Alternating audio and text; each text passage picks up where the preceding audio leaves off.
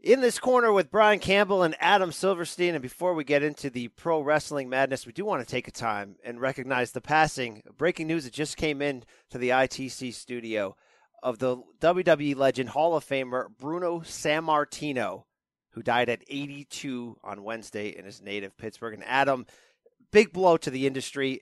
And the whole sort of idea is trying to sort of sum up what he meant to this business, and the footprint was large. And if I have to try to do that, not to pull the Jonathan Coachman and give you one word, I might give you two, and say honesty and integrity, because that's really the bedrock of who his character was and why it worked during the prime territory days of the 60s and 70s as a Italian immigrant, a brawler, a working class type person who represented a lot of the fans that were allowing him to sell out Madison Square Garden in New York so many times.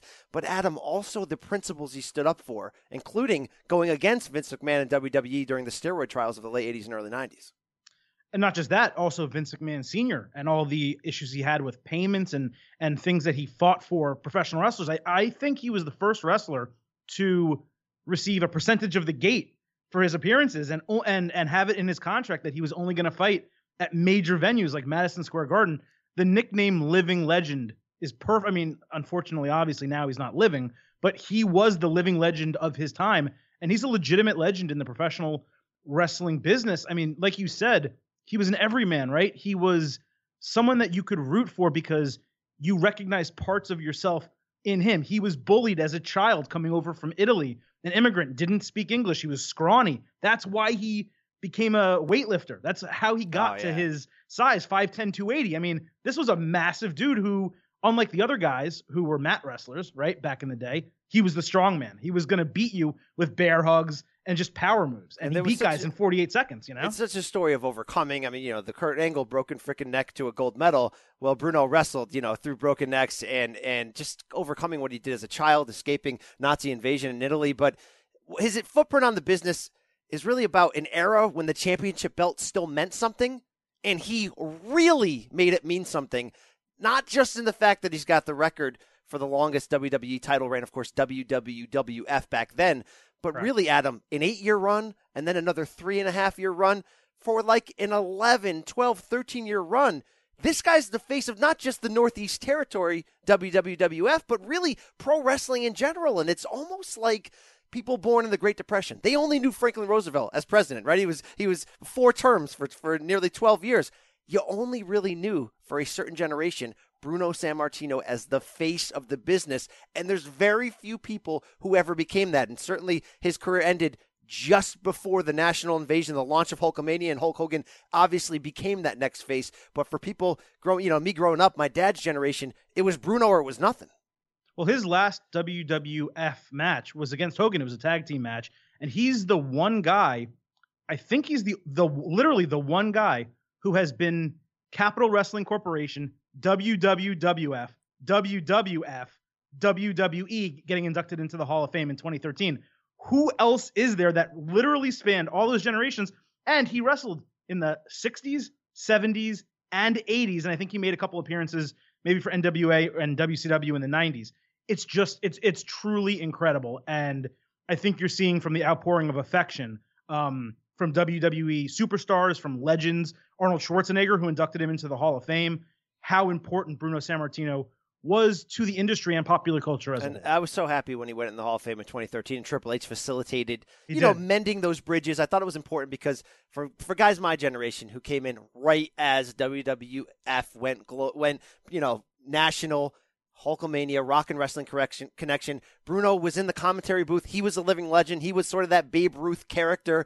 And when he did get back in the ring, including that run he had in that mini feud with Savage around 85, 86, still selling out big time, including what Bruno would like to say, outselling Hogan during that time in select cities in the Northeast. So the guy could bring it. The people loved him. We wanted to give him his shout. But hey, hit my music.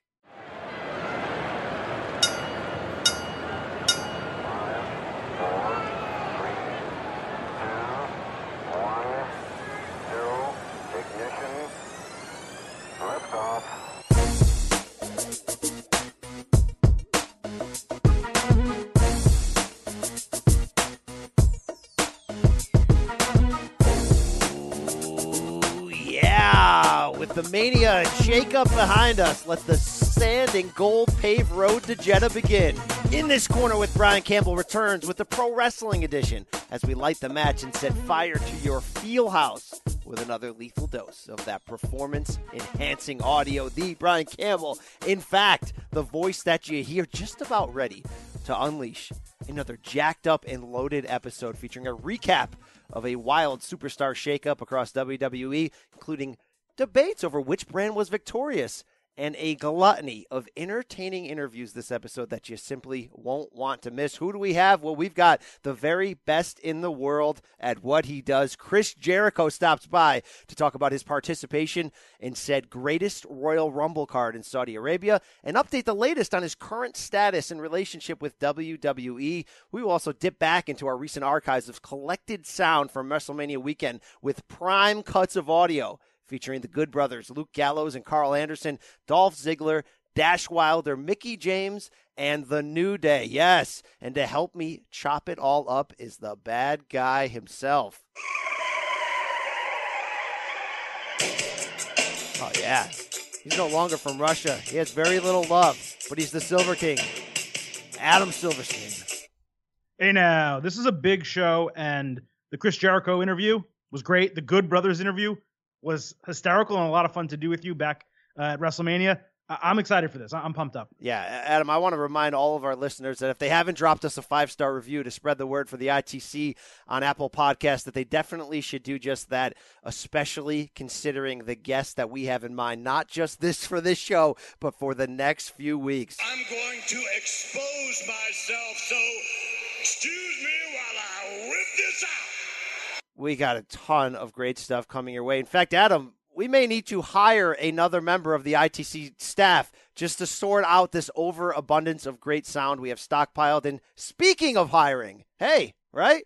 Posting your position to job sites and waiting for the right people to see it? No more. ZipRecruiter knew there was a smarter way, so they built a platform that finds the right job candidates for you. ZipRecruiter learns what you're looking for, identifies people with the right experience, and invites them to apply to your job. These invitations have revolutionized how you find your next hire.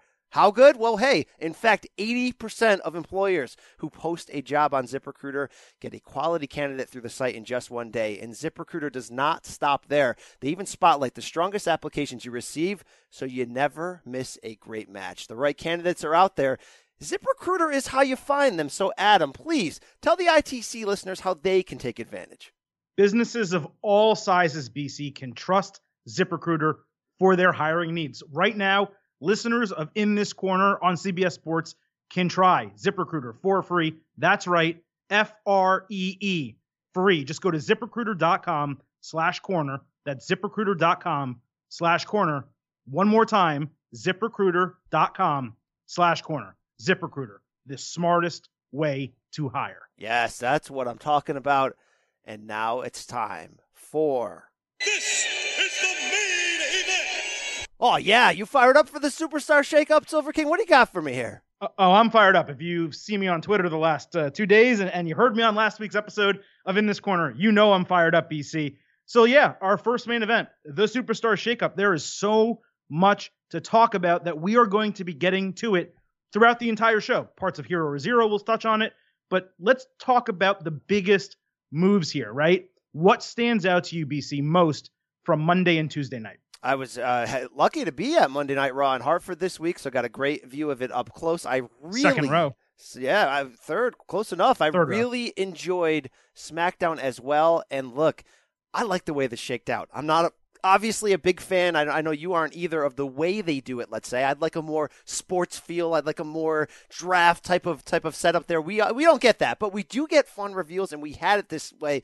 And to sort of recap, it's basically what Raw gets: Kevin Owens, Sami Zayn, Jinder Mahal, Riot Squad, Dolph Ziggler, Drew McIntyre, a couple others.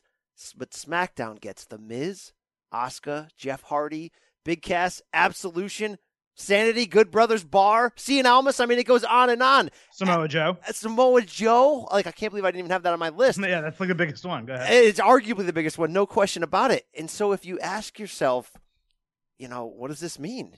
Which brand won? Who has the better roster right now?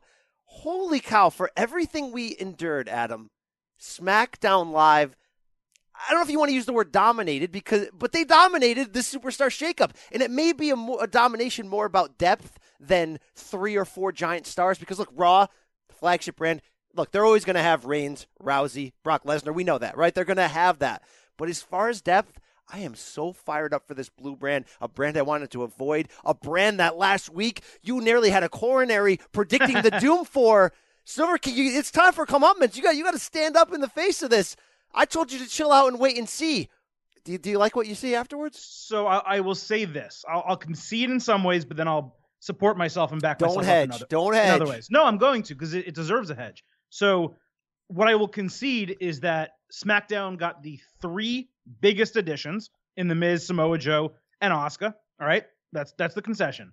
However, it's just not like you're using the word depth for SmackDown. Yeah. I don't see that per se. Well, under the guise of a 2-hour show. For a 2-hour show, they're actually gratuitous. Where normally Raw's the one who has like more pieces than they could use. You know? If you give me the 2 rosters side by side and you said this one's 2 hours and this one's 3, which would you rather watch? It's gonna be SmackDown. Now there's no question about it. There's obviously some caveats there. The first one being the writing on the show, which again last night you saw was disastrous in my opinion. Disastrous is not the right word. It started bad. You cannot call last Tuesday night's episode disastrous. If you are, you're just a straight hater. I'm not saying we got to turn... Just by announcing good names doesn't make the writing good. They didn't. I mean, we're going to get into some of this, but I thought the writing in certain spots was good. Look, I'm not saying post-Mania we got to keep this as a Powers of Positivity only show. We tell it like it is. When it's good, we say it's good. When it's bad, we say it's bad. And I know, typically, post-Mania, it is pretty bad. They do tend to go in that April-May drought.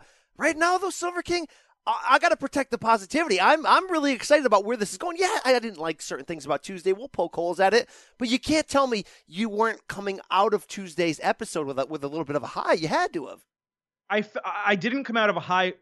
I didn't leave the episode on a high, but I was happy to be proven, I don't want to say it, semi-wrong in that they gave SmackDown enough to make it juicy, to make you interested in it, to make you think that changes are coming to the blue brand and they're all going to be positive. Whereas with Raw, let's be honest, they got a lot of crap. And if you're going to judge the GMs, Paige way outmaneuvered Kurt Angle and kayfabe. Like, not even close. She traded a title, got the title back. Kurt Angle allowed the guy that he traded to be in the title match, to take it off Jinder Mahal. And really, like, let's just talk about this. They got Kevin Owens and Sami Zayn, who lost multiple title opportunities. Again, I'm talking in kayfabe a little bit here.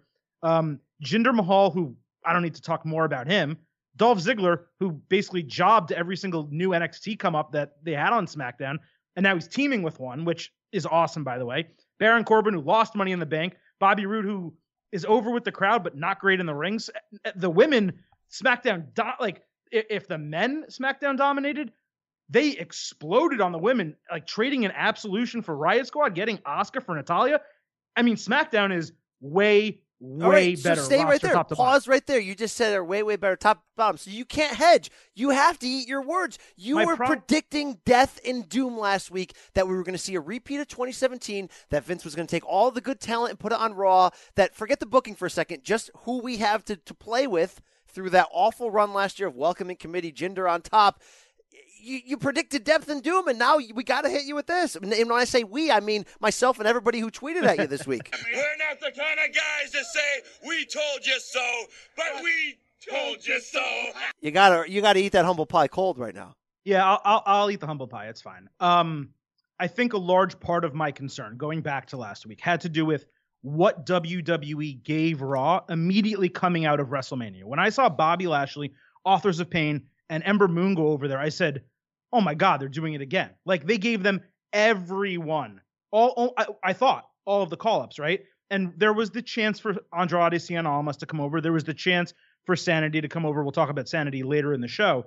But even those additions, I said, well, if they're just going to leave Braun, Joe, Rollins, and Balor on Raw, that's going to be a major problem. Well, guess what? They did leave 3 of those 4, but they took Samoa Joe and they put him on SmackDown with The Miz. They got 2 guys who can work at the main event level and talk on the mic, even though TNA did not allow Joe to. And those 2 additions evened out anything else that I was concerned about. And look, we were ad nauseum about how bad SmackDown was last year, and I'm not saying that this is going to definitely mean the booking's going to improve, but I do again have to say Tuesday night gave me a little of both, but it gave me more positive feelings than negatives. Certainly, the booking is going to have to match the talent on the roster, but again, we have really good talent on the roster. This reminds me a lot more of post-draft summer 2016 SmackDown Live than certainly it does post-Mania 2017. And when we look at now, following the changes, which marquee feuds we're most excited about, it's like from the blue side, it's holy crap. Like, obviously, first and foremost, what has to jump out at you is the potential of Miz, Daniel Bryan, no question about it. But just take, for example, AJ. Just pick AJ, for example. You're telling me AJ's 2018 could look like this. Finish off what has been fun against Nakamura, maybe a feud with Samoa Joe, maybe a feud with Miz, maybe a feud with Daniel Bryan. Like, are you kidding me? If that's the only good thing we get out of SmackDown for the next year, I'm tuning in every Tuesday night fired up.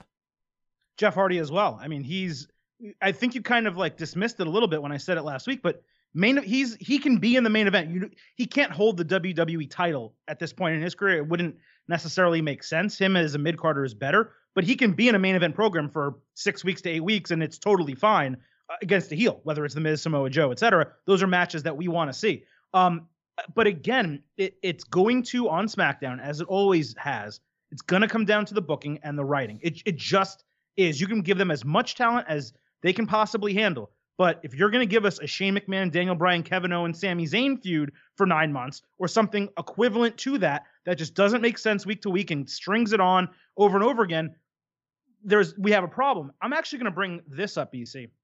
My biggest concern about all of this is that WWE has jam-packed so much into a 4-week window. WrestleMania, the Raw after WrestleMania and SmackDown after WrestleMania call-ups, the Superstar shakeup, and now the Greatest Royal Rumble, which honestly is a reset of many of the WrestleMania matches, and now has all these matches taking place that don't totally make sense. Yes, U.S. title, Intercontinental title could both change hands on the show, and each brand would have a mid-card title. But you have Samoa Joe now going into Backlash in 2 months as a SmackDown superstar against Roman Reigns, and you have Samoa Joe competing for the Intercontinental title, and you have The Bar, which is now on SmackDown in the Raw title match at the end of the Tag Team Eliminator. So it's like, guys, if you know what's going to happen here, book it better. Yeah, there's going to be some streams that unfortunately get crossed there, and you're going to have moments like now where we're like, well, I guess the Bar's losing the Raw tag team belts, but they're going to SmackDown. I mean, there's little parts like that don't make a lot of sense. But again, I have to compare this to recent memory post-Mania, that April and May dive that we get a lot. Hey, anybody that forgets about that, go back to 2015. After Seth Rollins won the title, and that putrid 2.5 month stretch of him feuding with Randy Orton right after, where the product was just so bad and vanilla that I really was just considering never watching again.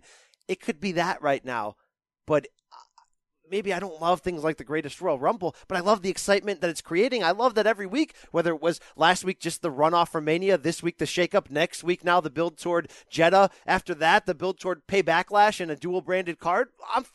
They got my attention. There's things that look, I want those 5 hours, and that's a minimum 5 hours, by the way, but I want those minimum 5 hours I'm going to give them to start my week to redeem.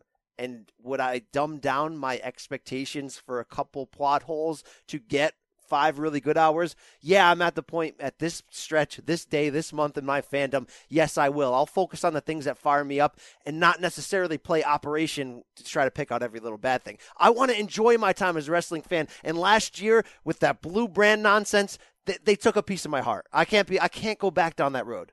So I am criticized for nitpicking, but I just don't think I am. And I think calling these little potholes is a little downplaying it almost. These are pretty big potholes. Okay.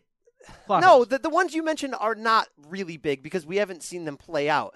Stuff last year on SmackDown, I couldn't let go either. I was out of control because it just made me that mad because I was just getting unredeemed time.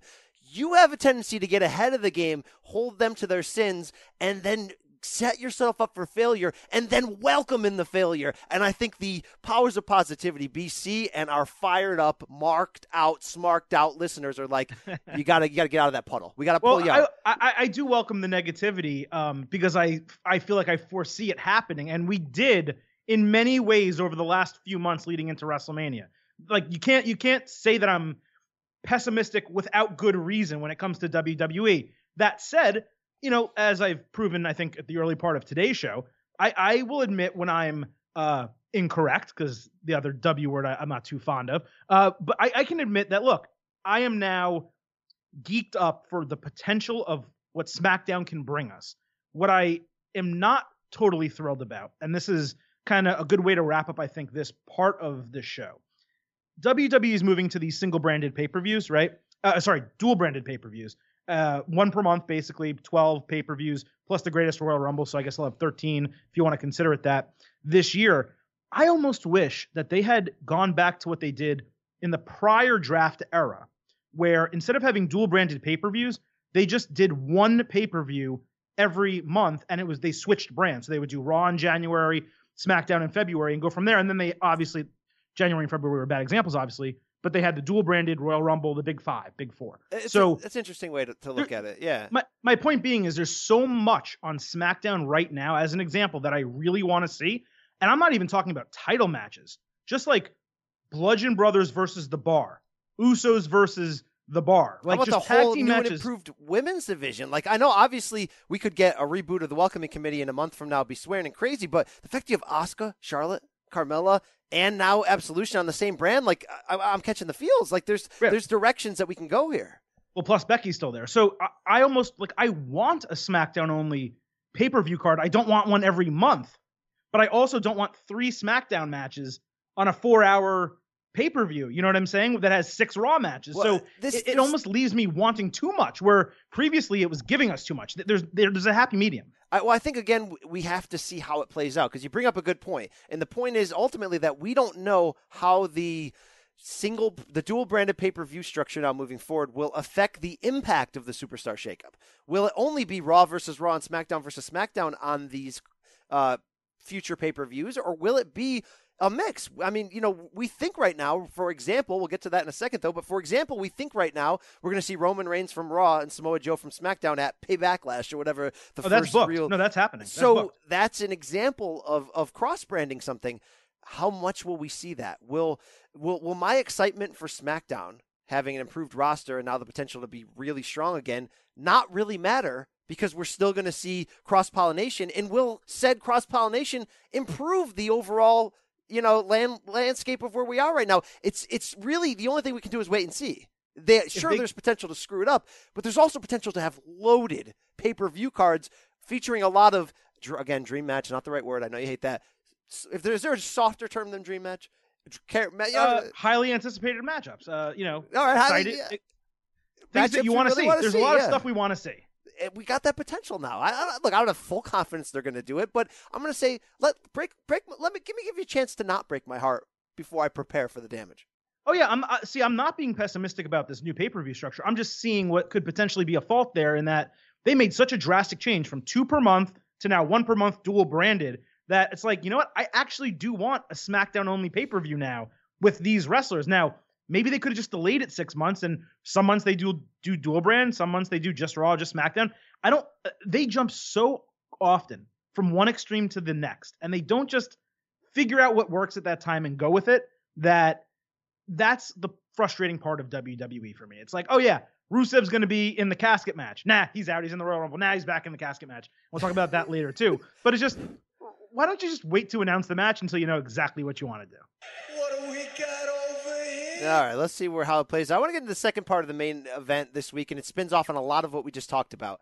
I entered SmackDown, Adam, like I'm sure you did, thinking like this is the same old crap. Are you telling me AJ Styles, who just called up Nakamura, is going to accept a match against Rusev for absolutely no reason just 1 minute later? But I thought the show ended with 2 heels standing on top, BC sitting on his couch, fired up, and maybe the SmackDown brand, not redeemed because we got to see what happens, but pointing in the right direction and getting me optimistic after Shinsuke Nakamura crashed the main event tag team match, punched AJ in the nuts again, and Big Cass laid out Daniel Bryan with a giant big boot, seeming to maybe trigger a program. So I want to hear your take on these, but I want to start right there because I think it's the biggest story. Daniel Bryan and a returning heel, now on SmackDown, back from injury, Big Cass, and the potential of a shortish, we think, program. I never would have guessed this. I never would have wanted this. I know Vince loves the idea of pushing Big Cass more than any of us fans or journalists or critics alike seem to agree with. But am I crazy? I exited the show going, yeah, this is exactly what we need right now, and this is going to be awesome because both really could use this feud for two opposite reasons. Bryan getting some good ring time to get him ready for the big business he's probably going to do heading into SummerSlam, whether that's Miz or not, could be. It looks like it. Getting a chance to bump against a big guy, which presents a good visual, and Big Cass really getting great experience against a guy who can really go, who can give him the popularity rub at the same time. I'm ready for you to try to throw knives at this, but I think that this thing is fantastic. So you get to pick. It's dealer's choice. You want the pessimistic view or the optimistic view first? You can't have both. You can't have it both ways. This is a Burger King. Give me. No, it's a conversation. This is a conversation. You have to give all sides to an argument. I'll start with the pessimistic view first. Your fan feeling. What's the fan? What's the Adam Silverstein fan? The fan. It's like, okay, this is weird. Like, I don't care about Big Cass and Daniel Bryan. It seems strange to me. There is a built-in storyline that I have a feeling they're going to get to with this, which is Big Cass was cleared the same day as Daniel Bryan, but got a total of zero publicity for it because guess what? No one cares about Big Cass in comparison to Daniel Bryan. So I think that is a nice angle and a good reason to have this feud. I think visually they would work well together. My concern, and maybe I just need to get it out of my head at this point because Daniel Bryan's cleared and he's wrestling, but I feel like, hey, maybe Bryan's like second match back in WWE shouldn't be against a relatively inexperienced large man power move doing Big Cass. Like, maybe there's a better way to get him ready and get him reintegrated into WWE. Again, that's me coming maybe from just a concerned party standpoint. It's weird. It's strange that WWE already announced that Bryan will fight The Miz on multiple UK house shows in May. So how long does this storyline actually play out? Is it only for TV for a couple of weeks to get us through the Greatest Royal Rumble until Bryan and Miz square off? I don't necessarily know, but I can't say I'm jacked up and excited about it. Whereas with Nakamura and AJ Styles, they got me going, and Nakamura is hitting every single rung on the way up to the top of WWE. Oh, wow. Can I just give you this? That's the feeling I get when Nakamura makes these crazy heel faces. And don't these crazy faces work so much better as a main roster heel than as a babyface with no backstory on the main roster who we're throwing at you and calling him a rock star? Everything we didn't like about Nakamura now rules under the facade of a heel, and the maniacal look and going back to the well one more time on the, the whole idea of... Sorry, no speak English. This is a home run and a half, Adam. Like, you gotta be fired up at who he is. The faces suddenly make sense. Everything about this is great. I don't want this feud to end. I think we're going to end up looking back at that Mania match, which we were only disappointed in, by the way, because it wasn't an A+ match. And I really stand on that theory. I really get physically angry when people say, well, that match sucked. No, it didn't suck. It was just a B or B+ match when you were expecting steak, right? You were expecting the best match of all time. Yes. If you looked at that as what it was, the style of match they were doing, I think it's ultimately the perfect place setter for the matches they could have if this feud keeps going. Clunky? No, nothing about this was clunky. Hitting somebody in the nuts should be clunky. Doing it repeatedly should be worse. How is this guy making it this awesome? Yeah, I don't know. I think the way he's selling it with it's an uppercut. It's not just the quick bang and then the guy falls down and he's a heel. It's the full uppercut, flipping him over his shoulders in a fireman's carry almost. He's just going full bore with the low blow. I think that sells it. I think the fact that his facial expressions and attitude that we bought into with him as a face works so much better with just a slight little wry smile or wink of the eye with him as a heel. I also think sneakily Renee Young is doing an amazing job helping him get over as a heel by just not understanding why he would be doing something like this. She's so good in that role. The whole package just really works well together. And whereas we thought a year ago at this time, actually not a year ago, 9 months ago at this time, that Nakamura was just destined for failure, not because of him, but because of Vince, the Rockstar graphic, all the stuff that you mentioned. It's now they figured it out. He just needed to be a heel because, and this is a true statement in the history of WWE over the last 5-6 years. WWE writes heels so much better than faces. They don't know how to write faces. Well, and at the same time, you also hear every single wrestler on a podcast talk about it's so much easier to be a heel because it's almost like you can screw up and it's part of the character. You can it seems like a lot less pressure to try to be perfect. He's reveling in this in the same way that Finn Balor seems happy and comfortable when he got reunited with the Good Brothers. I know that seems to be over now, but it seems that same joy and happiness. I did want to close on one thing on Bryan and Cass.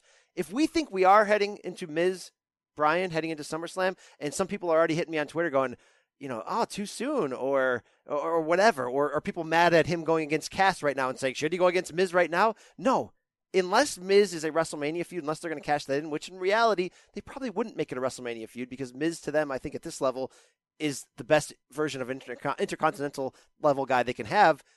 That's SummerSlam written all over it. And for anyone who says, well, that should be Mania, think of how many people Daniel Bryan could be and probably will be considered feuding heading into next year's Mania. If Bryan has a chance to feud with Styles or Reigns or Lesnar in next year's Mania, I think that's a better foundation. Reigns or Lesnar? I'm just giving you the top. Come on. I'm essentially giving you the biggest names and saying if they somehow work a feud like that or Nakamura as champion or whatever you want, that's a good platform for that. SummerSlam sometimes is better for these really juicy emotional angles. I'm fine if they end up get him back into full wrestling shape against Cass and then really start milking those gears for the Miz heading into the summer. So I have zero issue if they pay it off at SummerSlam. Not a problem, okay? I do, however, think it is a feud made in WrestleMania heaven because this isn't 1 year. It's not 2 years or 3. It's legitimately like 5 years of storyline, originally unintentioned when Miz was his NXT pro and, Bryan and him revolted against one another.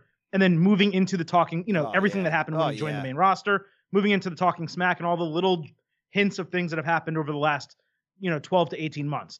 It's a legitimate 5-year feud that when you talk about a video package and building a program that if WWE took their time with it, in my opinion, it could main event to WrestleMania because fans actually care about the superstars. You could have the names as big as possible, as AJ Styles, as Roman Reigns, Shinsuke Nakamura, Brock Lesnar, The Rock. Okay? I bet you if you gave fans an option of The Rock versus Roman Reigns, no matter how well they build him up, or Miz Daniel Bryan to main event WrestleMania 35, fans are going to go with main eventing. This never though. It's not because I'm just saying. No, my point is the genesis of the point I'm trying to make is they have something ready made for them.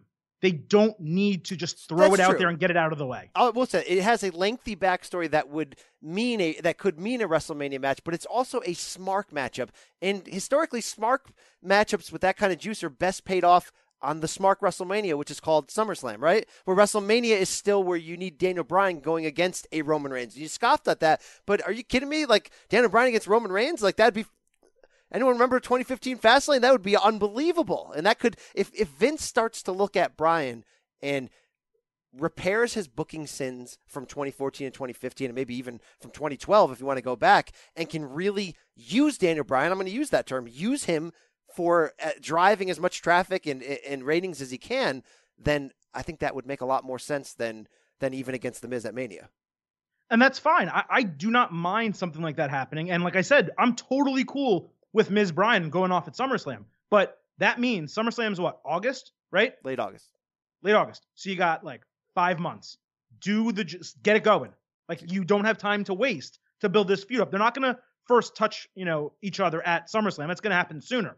Get this thing going. Let this big cast thing run its course in 3 to 4 weeks and just build this storyline. Doesn't need to be for a title. You have plenty of people in the WWE title picture, plenty of people in the US title picture. These two can fully be focused on one another. Get the women involved. You can easily do that. There are so many different things you can do. But I don't want to see this blown off at Backlash or something like that. That would be a total travesty. I wonder if Big Cass could kind of play muscle to Miz. I mean, that's speculation. We'll find out. That could be interesting. And then at the same time, you mentioned it about still fearing for Daniel Bryan in the ring, which is natural since we just lost him for 3 years. Is there any part of you, honestly, as a fan, though, that is more like, let's run through the dream matchups as quickly as we can, just in case a year and a half from now he gets hurt again? No, because you know what we saw this past year with Roman Reigns? Like, doing the quickie John Cena match, Good point. which was a good build, but it was a blow off pay-per-view. They just did it to like either help Reigns get a clean win over Cena and help him on the mic. And it was like, you know what?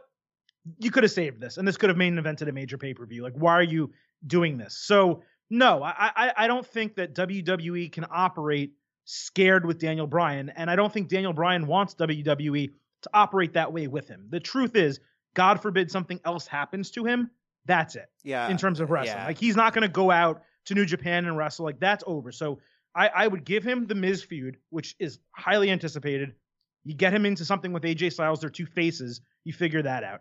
And then from there, you let everything else develop as, it needs to. I've had to train myself to just not think about the injuries and the what if and just enjoy It's him. tough. It is tough, but that's what I've done. You mentioned Roman Reigns. Let's spin into the third part of the main event. And I actually want to have you lead off on this because I'm intrigued by your take here on the handling of Roman Reigns' booking coming off of Mania, entering the Greatest Royal Rumble. I've seen a couple tweets from you. I've seen a couple messages on the internal Slack here. How do you feel about where Roman Reigns is at coming off the Mania main event? WWE has completely failed this man. Like, how? I don't. How? All right, how? Go ahead. In How? every way, in every conceivable way, everything from What are you, Sika right now, telling him that Lesnar needs to lay down for him? What are you saying right now? From the year-long storyline that we were at least buying into in terms of, all right, we see where they're going, let it pay off. Not having that pay off, having him do a worked shoot promo on Raw that was like 2 weeks ago, that was just like clunky and almost too real. But him not like he basically said everything except wrestling is predetermined. Like he came all the way to that line except didn't say that. The promo wasn't especially good. I don't necessarily blame him because they put him in a tough spot. Then they have Samoa Joe come out, rip him to shreds Eviscerate 2 weeks him. in a row, Yes. eviscerate him, and serve as the mouthpiece for Brock Lesnar for some reason, because neither Lesnar nor Paul Heyman can show up, to build the greatest Royal Rumble steel cage match that he gets out of nowhere despite already losing to Lesnar. Why does he get a rematch? Well, because he's None Reigns. of it. None of it makes sense, man. It's bad. I could get the idea that they're playing him by setting him up to fail and then now making him lose a bunch. But I really feel like this is what Vince thinks is the only option to still stubbornly redeem his plan. I'm not saying he's right, but I feel like that's what he's doing. Do you think Roman, the real person, is angry about this? Like, if you're try to delve into him psychology-wise. Do you think the real Roman is saying what we're all saying and just turn me heel, Vince? Or do you think the real Roman, because he comes from such a strong family in the business, gets what Vince is trying to do, and ultimately just wants to be getting big reactions and main eventing and is fine with it? Well, like, Roman can't have the mindset, and I'm trying to tell a guy how to feel, I'm not in his shoes here. But Roman needs to have the mindset of, like, I would never even be at this point without Vince McMahon buying into me. And this is all being done by Vince with good intentions.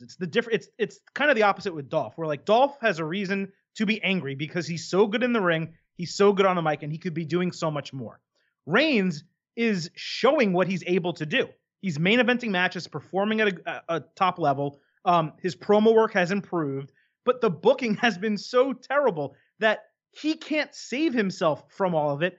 And at some point, Vince just has to say to himself, and I said it last week with Nick on the show. I've said it before. I know you agree. I'm kind of just repeating myself. The way to get someone over as a big time face is to turn them heel and turn them back. And we have proof. And they actually posted this on Reddit. I don't know if you have the audio, BC, but someone posted this on Reddit recently that when Reigns was early on in his NXT tenure, he cut a heel promo backstage. It was kind of like businessman Roman Reigns. He had a huge watch on his wrist. And this is Reigns cutting a promo before he became good at promos, like 4 or 5 years later. And I was shocked at how reasoned it was and how good of a heel he could potentially be. An interview literally weeks in the making. Up and coming, high-rising superstar Roman Reigns. Finally, we have a chance to talk with... Finally? What are you talking about, finally? Are we supposed to operate on your time? Have you been waiting for me? Is your schedule that important? Tell me, what'd you do today? Did you go to, the dollar store? Is that what's so important? Nah, man. It's all about my time. It's my schedule. Who wears the big watch? What time is it? Tell me what time it is. Well, you can't read, Clax? It's Roman Reigns' time, and you should feel very fortunate right now. You've never been so relevant, little man. You've never been so important. Well, that's the point, is that you're very important, and we have questions that we want to ask you if... So Reigns walks out. That was his own cell phone ringing. That's December 2012, very early in the Reigns NXT experiment. And yeah, it didn't sound natural. And he's dressed in a really nice suit, and he just looks like $1 million. So I'm not as like end of the world as what are they doing with Roman Reigns now? Look, I get Joe's the mouthpiece for Brock because Brock has part-time dates and he's not there. I sort of get that they're going to face each other at Saudi Arabia because of the money. I mean, it's a little clunky to already announce the Samoa Joe feud in advance and then have him cut really good promos 2 nights in a row, ripping everybody and then closing on SmackDown with another rip on Reigns. Maybe I'm a little more optimistic and hope. I'm interested to see where this goes because is Vince really going to be that hard-headed where he's just going to stick and stay down the line of trying to go babyface when he just did a big swerve and a big turn? Is he only setting this up to get the big cheers in Saudi Arabia because they'll cheer for Roman?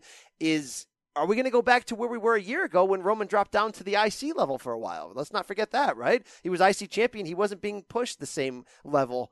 And then they've got him re-ready and put him in there against Cena and Braun and got him back to this level.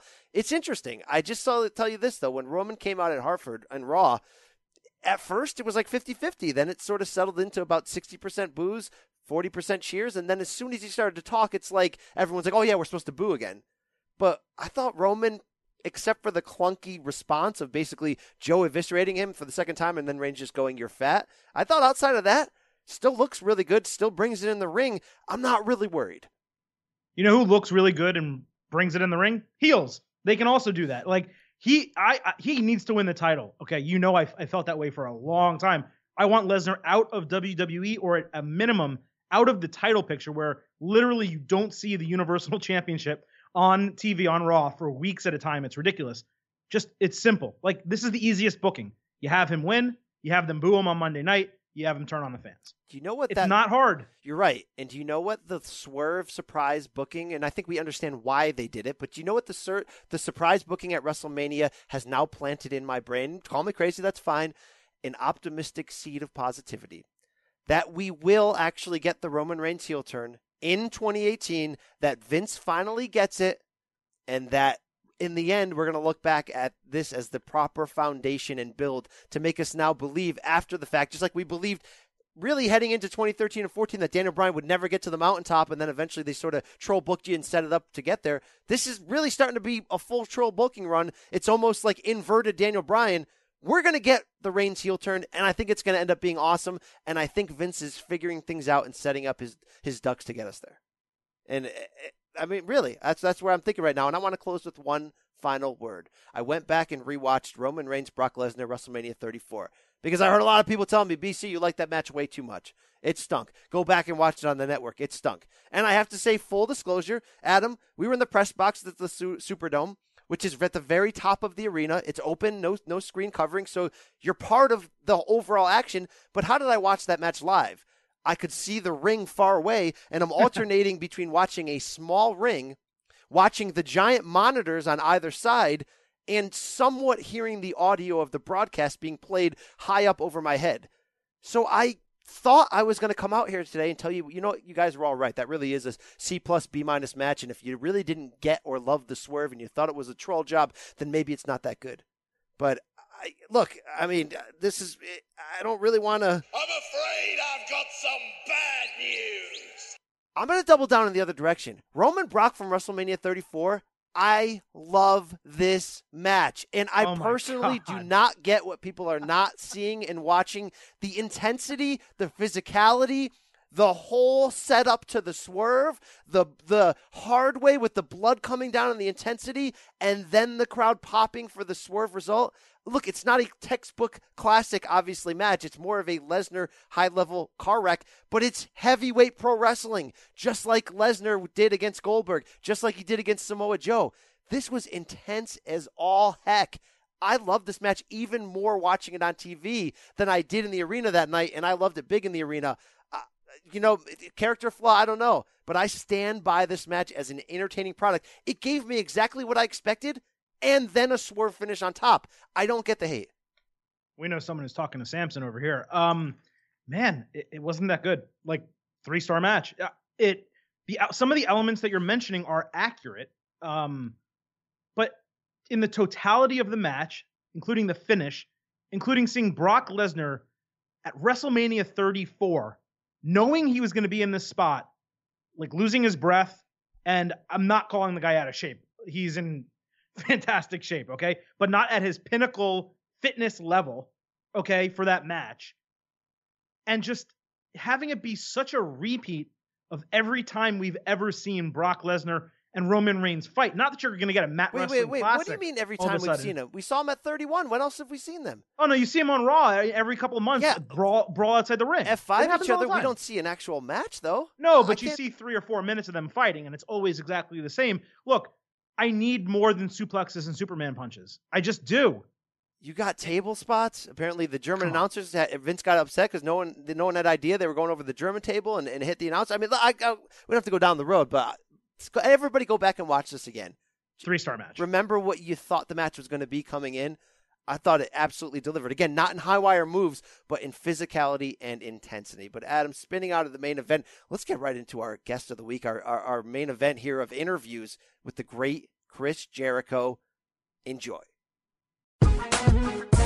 It's the best in the world at what he does, the great Chris Jericho, ahead of the greatest Royal Rumble card that will take place Friday, April 27th at the King Abdullah Sports City Stadium in Jeddah, Saudi Arabia. Yes, streaming live on the WWE Network at 12 p.m. Eastern. So, Chris, so great to get a chance to talk to you. We can go in a million directions, but I want to start right here because, honestly, fans don't know exactly what to expect from this unique event. It's not a traditional, let's say, pay-per-view show that yet feels hype-wise in a lot of ways, almost on like a SummerSlam WrestleMania level. So for you, what's the hook to come back to WWE for this type of event? Well, it's just one of those things. It's a once-in-a-lifetime opportunity. I mean, obviously getting a chance to work with the Saudi Arabia at the highest levels. We've been there before back in 2015 and had some great shows, but it seems like they're trying to kind of change the way things are done over there. And it's really cool to have been asked by WWE to be a part of it.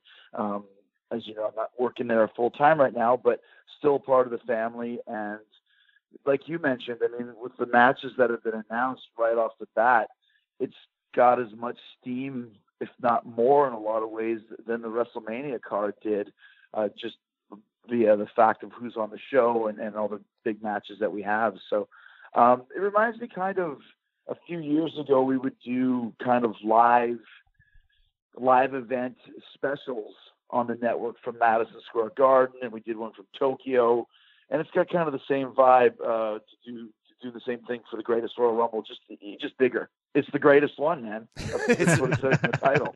Hey, drink it in. Right there. Drink it in, man. I mean, we got 7 title matches, a 50-man Royal Rumble. So this is really no joke, like you mentioned. So I want to get into your involvement here because the announcement was that you were involved in the Royal Rumble. Then you were going to replace Rusev in a casket match against Undertaker. Now I assume you're back in the Rumble match. So what sort of happened here?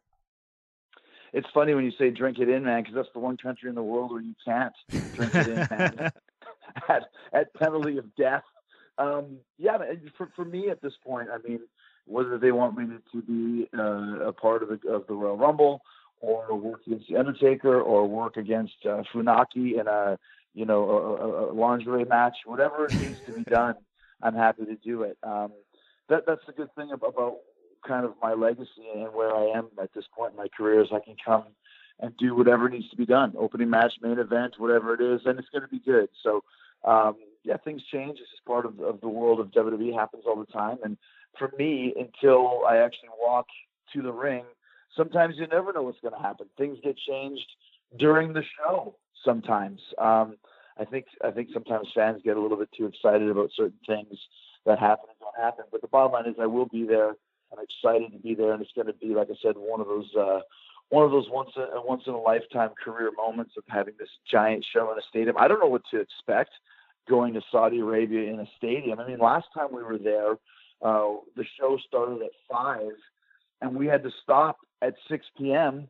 so that the entire audience who were all made up of males, by the way. There was no women allowed in the show.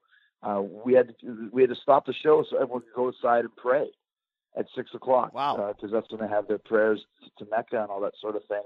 So that was kind of weird. It's like, okay, your match starts at 5:45. You better be done by 5:55 because the whole audience is leaving. So it's one of those places when you go to Jeddah, it really is kind of very, I mean, it's not exactly the most poetry type thing, but it's very Saudi Arabian in that you go over there and things are very different here than they are in the States. Whereas when we went to Abu Dhabi and Dubai, it's much more of a kind of a United States holiday area. When you go to Saudi Arabia, it is Saudi Arabia. I mean, you are in the desert and you're living by their rules and their culture. So it's one of the things that I enjoy traveling as much as I do and seeing the world is how different countries work, how different countries basically operate. And it's almost like Star Trek with the Prime Directive in that you don't go in there and change the culture. You go in there and you adapt to the culture and you live amongst that culture. And it's not up to us to change it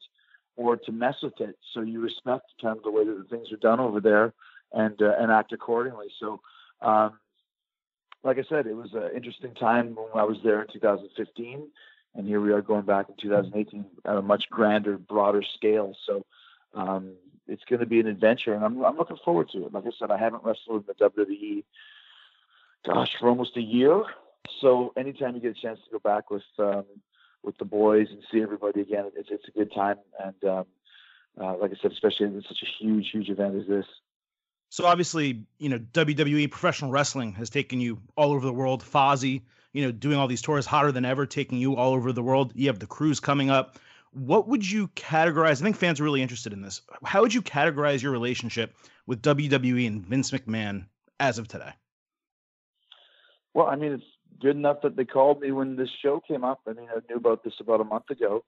And yeah, it's great. I mean, like I said, I have a really good relationship with the company and with Vince, in that I've been working there for 17 years, pretty much. I mean, on and off, but up until this year, when I did the show with New Japan, I'd never wrestled in any other ring other than the WWE ring since 1999. So, and then Vince knew about that from the start. So it's one of those things where, WWE is my home base, for wrestling. I'm not a full-time performer in the wrestling world, nor have I been since 2010. But at this point in time, still being able to perform at the level that I can with the experience level that I have, it's kind of a rare thing to have somebody that still is at kind of the top of the game with 27 years of experience to back it up. So the WWE needs me as much as I shouldn't say that. I enjoy working with the WWE, and they enjoy working with me, and I don't expect that to ever change. Chris, I wanted to hit you up with some timely and sad news here with the passing of WWE Hall of Famer Bruno Sammartino at age 82, and I wanted to ask you because your talk is Jericho. What? The passing of the legend, yeah. When did that happen? News just recently, like breaking news in the past half hour, really. And I know you did a really great interview on your Talk is Jericho podcast with Bruno in the past year, and I just wanted to get your reaction and any sort of tidbit and nugget from that time with him in an Italian restaurant sitting down with him. Well, my reaction is I had no idea. You know what I mean? I had no idea whatsoever. I wish somebody would have told me before this interview. Yeah, man, that's a downer. I had no idea. Wow, Bruno was a really great guy, and I had the privilege and honor of spending that time with him at the Italian restaurant, which was at his request. He agreed to do my podcast. Only if we did it at this restaurant, which was his favorite one in Pittsburgh. And usually when you do a podcast, you have to, you want it to be quiet when you do an interview, but he wanted to do it in front of all the people, all that sort of stuff, kind of in his Here's what I'm looking for, his habitat, where he was comfortable. So it was great. It was like a 2-hour long discussion, and great guy, very easy to talk to. Was very vibrant. Still looked like he could kick somebody's ass, and much respect to him. So yeah, it's a drag that he passed away, but what a legendary guy. Still, like I said, in great shape until the end. So I might have been the last interview he ever did. Maybe, I don't know. Yeah, it's very possible, and we appreciate you being so candid in your reaction for not knowing, certainly. And Chris, you mentioned 27 years in your career, and you mentioned your brief run in Japan to open this year, and that match with Kenny Omega. I mean, you've said it yourself in your podcast. Everyone's telling you that might be the best Chris Jericho match they've ever seen, and it's incredible because you put that effort out at age 47. That, look, opinions are opinions, but to so many people, they're like, that might be the best Chris Jericho match ever. So my question to you from being in it, why? Why was that so special and well received?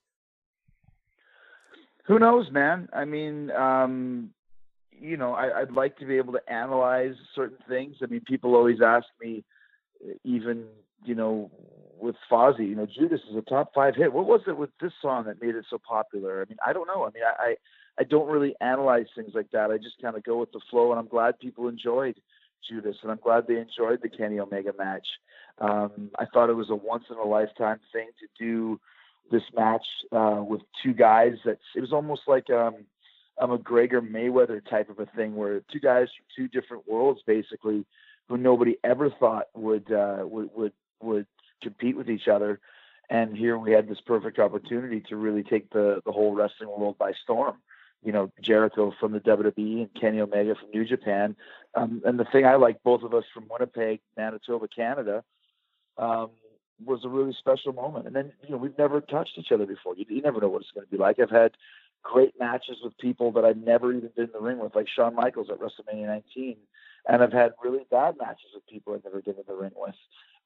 So you never know what you're going to get. And with the Kenny Omega, just all the fruit lined up, and we had a great night, and made a real big difference on the business for that show. And I think it was good for wrestling. Anytime you get something like that, it just made the business bigger.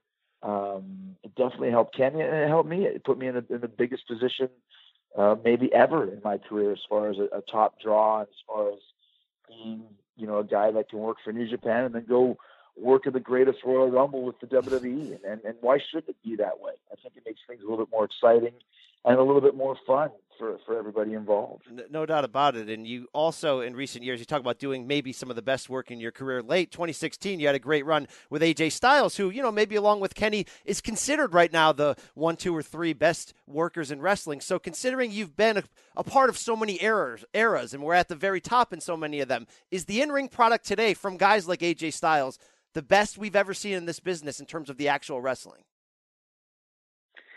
Well, I mean, let's not get carried away. I mean, there's a lot of great performers. Let's go back to the mid-'90s in WCW and WWE, when you had Guerrero, Benoit, Malenko, Rey Mysterio, Ultimo Dragon, Juventud Guerrera. All those guys were putting on great matches as well.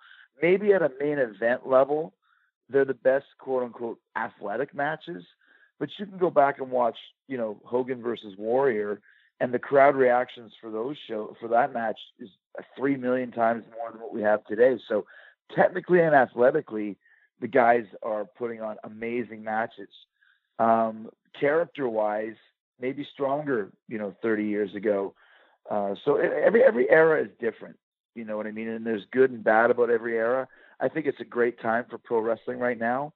I was talking with Vince the other day, and he's right. Whenever the WWE is hot, other areas are hot as well. And then when the WWE goes down, then, other kind of independents go down as well too. So it all depends on what's going on in the rest of the world. But I'd have to say that, yeah, the matches are a lot athletically better now. And there's a lot of places for guys to work and not have to rely so much just on WWE. You look at guys like the Young Bucks or Kenny Omega that we mentioned, or, Cody Rhodes, these type of guys can go overseas and go to Ring of Honor and all these other places and make a good living. Obviously, I would say that WWE is the end game for everybody that's in the business, but maybe not for some. For me, it always was. I wanted to be in the WWE more than anything. And when I finally got here, it was kind of the goal that I had my whole life and my whole career. For other guys, that might not be the case anymore. But the business is strong, and it's a good time right now for sure.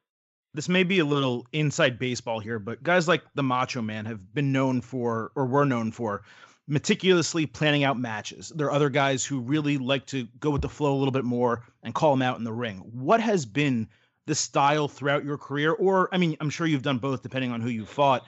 Do you have a preference for the way that you like to handle match preparation? I think it's a little bit of both.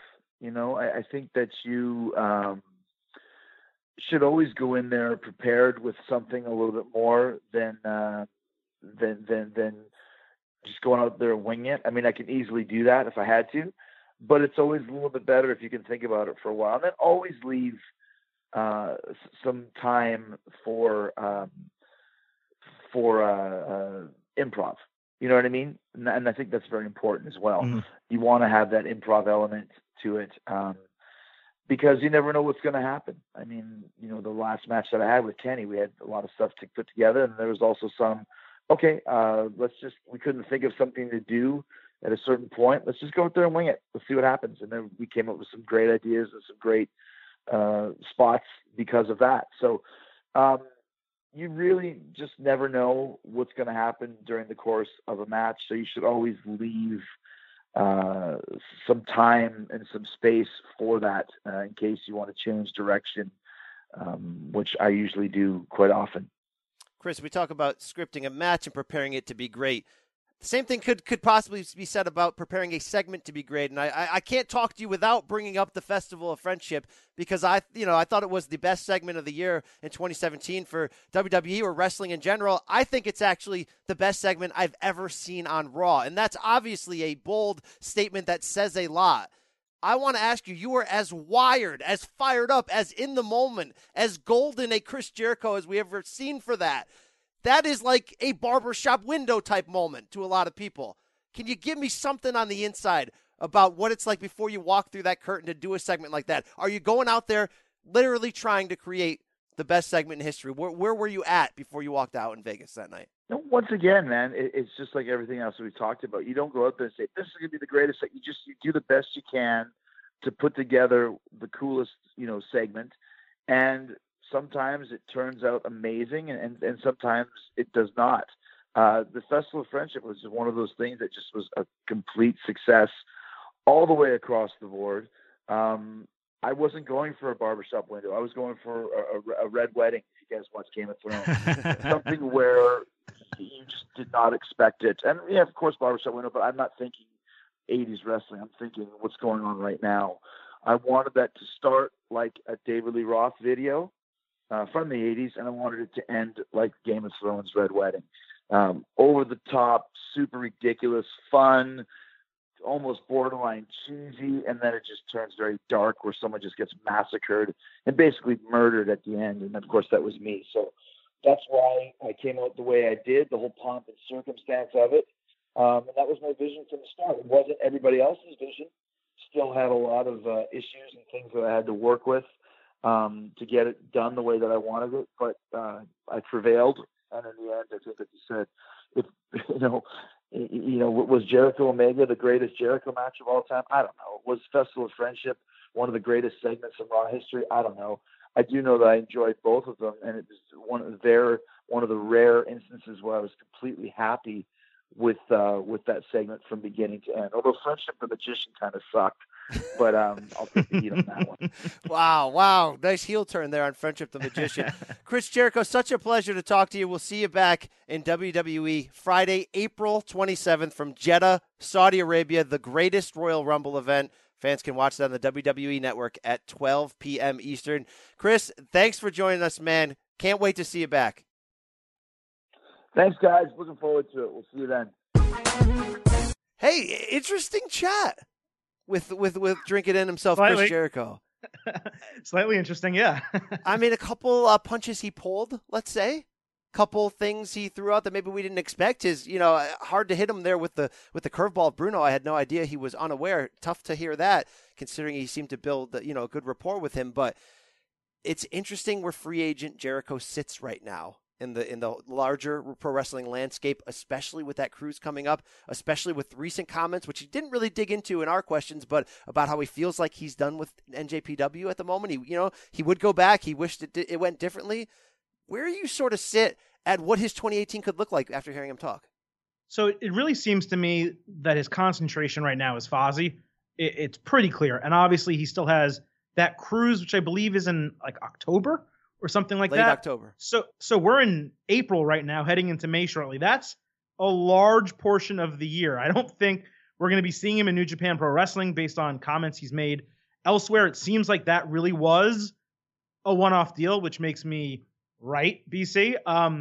And it doesn't, I would be floored truly if he was to ever show up at Ring of Honor or TNA. And he basically said, no, your fault. You just fell in. You just fell in the mark hole. I think you just fell in how so? The trap door.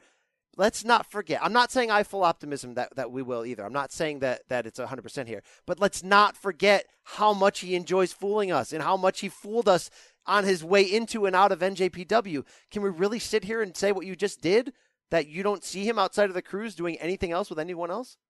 I don't think that's falling into anything because, as you and I have discussed on previous podcasts, WWE is number one. New Japan is either 1B or 2. And then Ring of Honor and TNA are like 7, 8. Like there's a different level of, hey, I'm going to spread my wings a little bit and go to New Japan. And then I'm going to spread my wings a little bit and go to Ring of Honor. It's nice that they're giving him talent. I could see him maybe showing up on one of the tape TV shows promoting the cruise in July, August, September or something like that, making an appearance. I don't think this guy is going to be wrestling for Ring of Honor against anyone. It would just really shock me.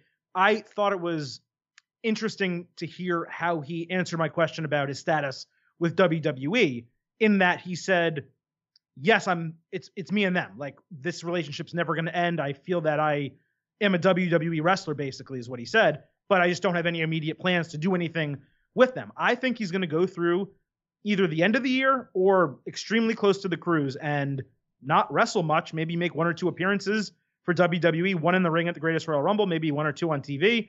And then we see him kind of in the build-up to the Royal Rumble and WrestleMania next year. Don't forget, there was one little hiccup he had in that interview where he was about to say, I feel like WWE needs me as much as I need them, or needs me, or right. And then he kind of bit his tongue and didn't go through whatever he was going to finish that sentence. I'm just saying this. Look, if he doesn't show up at all in the Revolution outside of his own cruise, then yes, this is a giant hit to the indie revolution. The same giant hit of Daniel Bryan not coming back. The same giant hit of Jericho having not been on anything NJPW since Wrestle Kingdom, or New Year's Dash, because I really feel like he could have played a giant role, whether you think he's the Han Solo or the Obi-Wan of this revolution. He could have played big. If he doesn't, I'm going to be honest, the momentum is not going in the right direction to the idea that one of these companies or these companies joining together could really be the critical 1B or number 2. I'll agree with that. But I'm just not over the idea that he's working us, or not working us, but leaving the door open. And here's what I have to say. I don't think we'll see him wrestle again with WWE unless they really offer him a SummerSlam program that makes a lot of sense, like a big co-main event level deal. Like if they're like, hey, if Daniel Bryan wasn't going against The Miz, you know what I mean? If they're like, hey, you can go against Daniel Bryan, or you could go against AJ for the WWE Championship at SummerSlam, I think he would come back for that. So if they don't do that, I mean, are we really confirmed in belief that he won't just show up in June at that giant NJPW, Dominion that they have, or he won't just show up at All In? I don't know if I'm confident that we won't see him based upon his history of comments. Yeah, I think he's always into swerving the fans, and purposely not being honest to be a liar. He's not a liar, but to purposely, kayfabe people, basically. So I don't think I don't think it's impossible for that to happen. And All In, by the way, in my head, is not a Ring of Honor show. I would be floored to see him at another promotion. That's really what I'm talking about. He's going to be at the cruise with a lot of Ring of Honor talent. He could potentially maybe show up at All In. I mean, they got Okada at All In. They got a lot of big names coming there. Maybe he rekindles something with New Japan, but to this point, it really seems like if he's going to wrestle again, it seems like he wants to do it in WWE, but I don't think it takes a title match to get him in WWE. I think, like you said, he needs to co-main event a major pay-per-view, or at least have a program that's worthy of doing so to fire him up enough to spend the time he needs wrestling and training and getting back involved. Yeah, no question about that. I mean, look, if he came back and fought Punk at All In or something ridiculous like that, would this be a giant swerve for the Revolution? Obviously. But look, I don't feel like, even me being the Revolution guy, that overall things are going in a great direction. We don't necessarily know what's going on with Being the Elite, right? They just had their 100th episode. It feels like a hiatus is coming. The Being the Elite faction within Bullet Club seems like we're at odds here. Which direction are we going? Something needs to happen to really turn those wheels to give us the type of momentum that I, as being the guy standing on the street corner banging the drum, thought we had here under the guise of Jericho Omega, yeah, that's the right way to say it, really being the gateway drug to get people into, like, the New Japan product and the indie product. They are going to need something big like that this year. I don't know if Jericho can play that role, but he did not bite, Adam. In closing on this Jericho segment, he did not bite on the idea of what really happened here with the Rusev switch, with Undertaker heading into this greatest Royal Rumble. And we can guess all we want whether we're being worked or are we not. What do you think? Did Rusev and Lana, and do those tweets have truth to them? Did Rusev complain? What the heck do you think is going on here? I don't know. I think there was a lot of immediate backlash, including like not saying that Vince read my tweet or anything. I'm not saying that, but like I tweeted and we said on the show, oh yeah, they're literally going to bury Rusev. Like, they have this guy who's so over. And by the way, last night on SmackDown, they have him in a heel tag team against Daniel Bryan and AJ Styles because, God forbid, he just gets over naturally with the crowd, which he's obviously doing, right? So I think, like, Vince may have seen that and said, oh, man, maybe we did make a mistake. And then changed his mind as, I know what's right. I know what's best. And just put it back in. I don't know that there's much more to it than that. But to go back to your earlier point, BC, La Revolución está muerta. Oh, you're so far over the line. We're not in, Katie Vick territory, so back off. How happy is Katie Vick? Not happy right now, Triple H. One thing to close, I want to make one other final statement. We've talked about the sins of the greatest Royal Rumble and what we think it's a money grab, it's a little shameless, it's all that. You had a Twitter battle with one of our certainly more opinionated and hardcore listeners, Thomas Jordan Sutton, I believe his name is. A Twitter battle? Yeah, a little back and forth, little opinions were being tossed back and forth. He had an interesting take that I think I'm coming around and biting on, and it's this. There's a lot of sins being had to build up the GRR, but I do have confidence that it's going to be pretty freaking entertaining when you consider the matches on this card. So I've made the decision to look past the sins, buy all in on the idea that big things are probably going to happen on this card, and it's probably going to be 4 hours, and it's by the way, a start time of Friday at noon is really not that bad. I'm in on this. I am officially in on this. This coming from the guy who, like, 6 months ago was insanely critical that WWE did things at house shows, like put Triple H in the Shield. You're damn right. And I tried to explain to you, hey, BC, it's a one-off house show. It doesn't really matter, even if it's not on. And you're like, well, if they show it on Twitter and social media, that makes it part of the storyline. BC, this is the same thing except worse. And they bastardized their WrestleMania booking card in order to let this happen. They didn't just do this. They're calling it the greatest Royal Rumble. So they're bastardizing that. They changed their booking, it seems, for WrestleMania. What if that 50-man match is freaking incredible? And what if this becomes a thing? What if this becomes an event? Being critical of this event doesn't mean I think it's going to be bad. No, and I get that. But I'm just saying, I think I'm just going to decide to just enjoy the ride and not point out the sins. And some of that is this. We go in that hamster wheel all year long as wrestling fans because we watch way too much of this stuff to be able to talk about it on this level. And yes, go back to this show last year when SmackDown was dying and BC didn't want to do this podcast anymore. Didn't even want to watch the show anymore. But right now, coming off Mania, being there, being at WrestleCon, NXT, being all that superstar shakeup, I am fired up. So Thomas Jordan Sutton, or whatever your name is, I know you're a passionate listener. I'm buying in with you. I'm going all in. I mean, really. I mean, you're asking me, am I, Brian? Don't do it. I'm all in. I'm all in. Yeah, come on, Brandy. I'm all in. GRR, give me the T-shirt. Get me on a plane to Jeddah right now. I am ready to love this thing.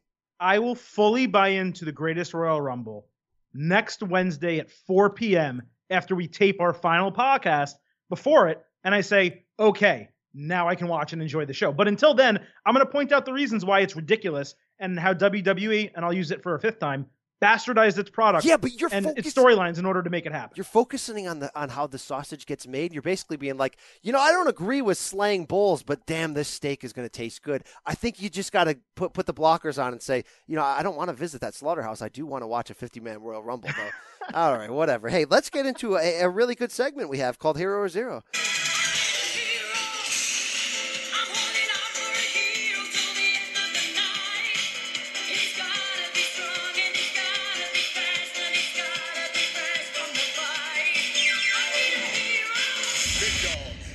All right, so we talked about a lot of the superstar shakeup, but we saved some meat on the bones. Hey, look what I did there for Hero or Zero, BC. Let's start off with Jeff Hardy, who has received a significant singles push, defeating Jinder Mahal for the United States Championship at the Open of Raw, which was one of the, say what you will about Jinder Mahal, one of the hottest opens in WWE TV recently. And then all of a sudden gets picked up by SmackDown the next night, defends against another new singles performer in Shelton Benjamin. Hero or Zero for what has transpired with Jeff Hardy over the last couple of days? This is a massive hero, and you teased off the top how I completely put water on the idea of Jeff Hardy as a legitimate singles push, and I gotta face the music right here and be like, I was wrong, and some of it dates back to, look, I'm gonna be honest with you, Jeff Hardy's solo runs, I will say I respect who he was as a solo performer. I will say I enjoyed some of it. I will say he was worthy of the single pushes all the way to the biggest belt that he got in the mid-2000s. I will also say it wasn't necessarily my favorite thing. And there's certain wrestlers that if we come to know and love them as a tag team, that when they go solo, some of us are just never going to come around on the idea that guy's a solo star. It's part of the foundation of why I think Bret Hart, although certainly I understand his ability and respect his all-timeness in the things he's great at, is not as great as people think he is all-time. And I've been down that road a million times before from the Cheap Heat days on the debates of that. I think I fell into that with Jeff Hardy here, and then I'm suddenly third row Monday night at Raw in Hartford, and the pop was massive to start this match. The match was great. The pop when he won was huge. Seeing him again on Tuesday night, I love him as U.S. champion. I'm back in on Jeff Hardy. I'm not saying I'm ready to see him against AJ Styles for the big belt. This works. He can work as a solo act on SD Live, separated from his brother. Not that we didn't know he already could. I just thought at this age it wasn't going to work. Like maybe I used to think in his prime it wasn't going to work. It works. I was wrong. So that's a hero from BC. I think our anticipated stances on this actually changed a little bit. I'm going to go with a minor, very minor, zero. Wow. And it's primarily because I'm not going to be actually pessimistic on this, because I do think he can work as a singles performer. I'm excited to see what he does on SmackDown with the U.S. title and some of the feuds that are possible with Daniel Bryan, AJ Styles. Very, very cool. But they have something going with this Woken universe. And they already teased the Brother Nero part of it 2 weeks ago on Raw. And I got really juiced to see Brother Nero, Woken Matt Hardy, and Bray Wyatt all together. And I think it's a little bit of a misstep to not have him still on Raw, along with those guys, allowing something like that to happen. Now, if WWE has the foresight enough to go with a split personality, and he's able to do Brother Nero on Raw and be Jeff Hardy on SmackDown, this would be a massive home run hero for me. But for now, I'm giving it a wait and see, zero. All right, number 2 hero or zero, Adam, your favorite, Ronda Rousey, aligned on Raw with newcomer Natalya, fresh off the Superstar Shakeoff, and then ran in late to help her fight off Absolution, including a destructive forearm on Sonya Deville. Hero or zero on what seems to be the start of where Ronda is going, coming off the feud with Triple H and Stephanie McMahon. As Booker T would say, Ronda looking good. Yeah, hero, because not sure that there is a potential better angle for Ronda Rousey right now than doing something with Natalya. I love that they had Sonya Deville just step to her immediately, as she should, as someone who's purported to have an MMA background. That's her gimmick. She should want to get in the ring with Ronda Rousey and not be scared. And Ronda Rousey, being someone who's actually a UFC women's bantamweight champion and the baddest woman in the world, should dispatch her that easily. That was perfect. I love the idea of doing a potential, tag team match, Natalya and Ronda Rousey against these two. Again, they got moved to SmackDown, probably a 2-month thing or 1-month thing that ends at Backlash. But I think it's genius bringing Natalya over, allowing her to be on the same brand as Ronda, not just to help her on screen, but to work with her in the time that they have before shows, on the road, whatever. I know Ronda's not doing a normal touring schedule. It's just extremely smart. And then it's kind of telegraphed here at BC that Natalya is going to turn heel because she's either jealous of all the attention Rousey gets or because Rousey becomes better than her, whatever the case. And then Stephanie McMahon can use her as like a henchwoman going forward before whatever they have planned for Ronda Rousey transpires. It's smart to put her with Natalya. It's smart to have her against Absolution.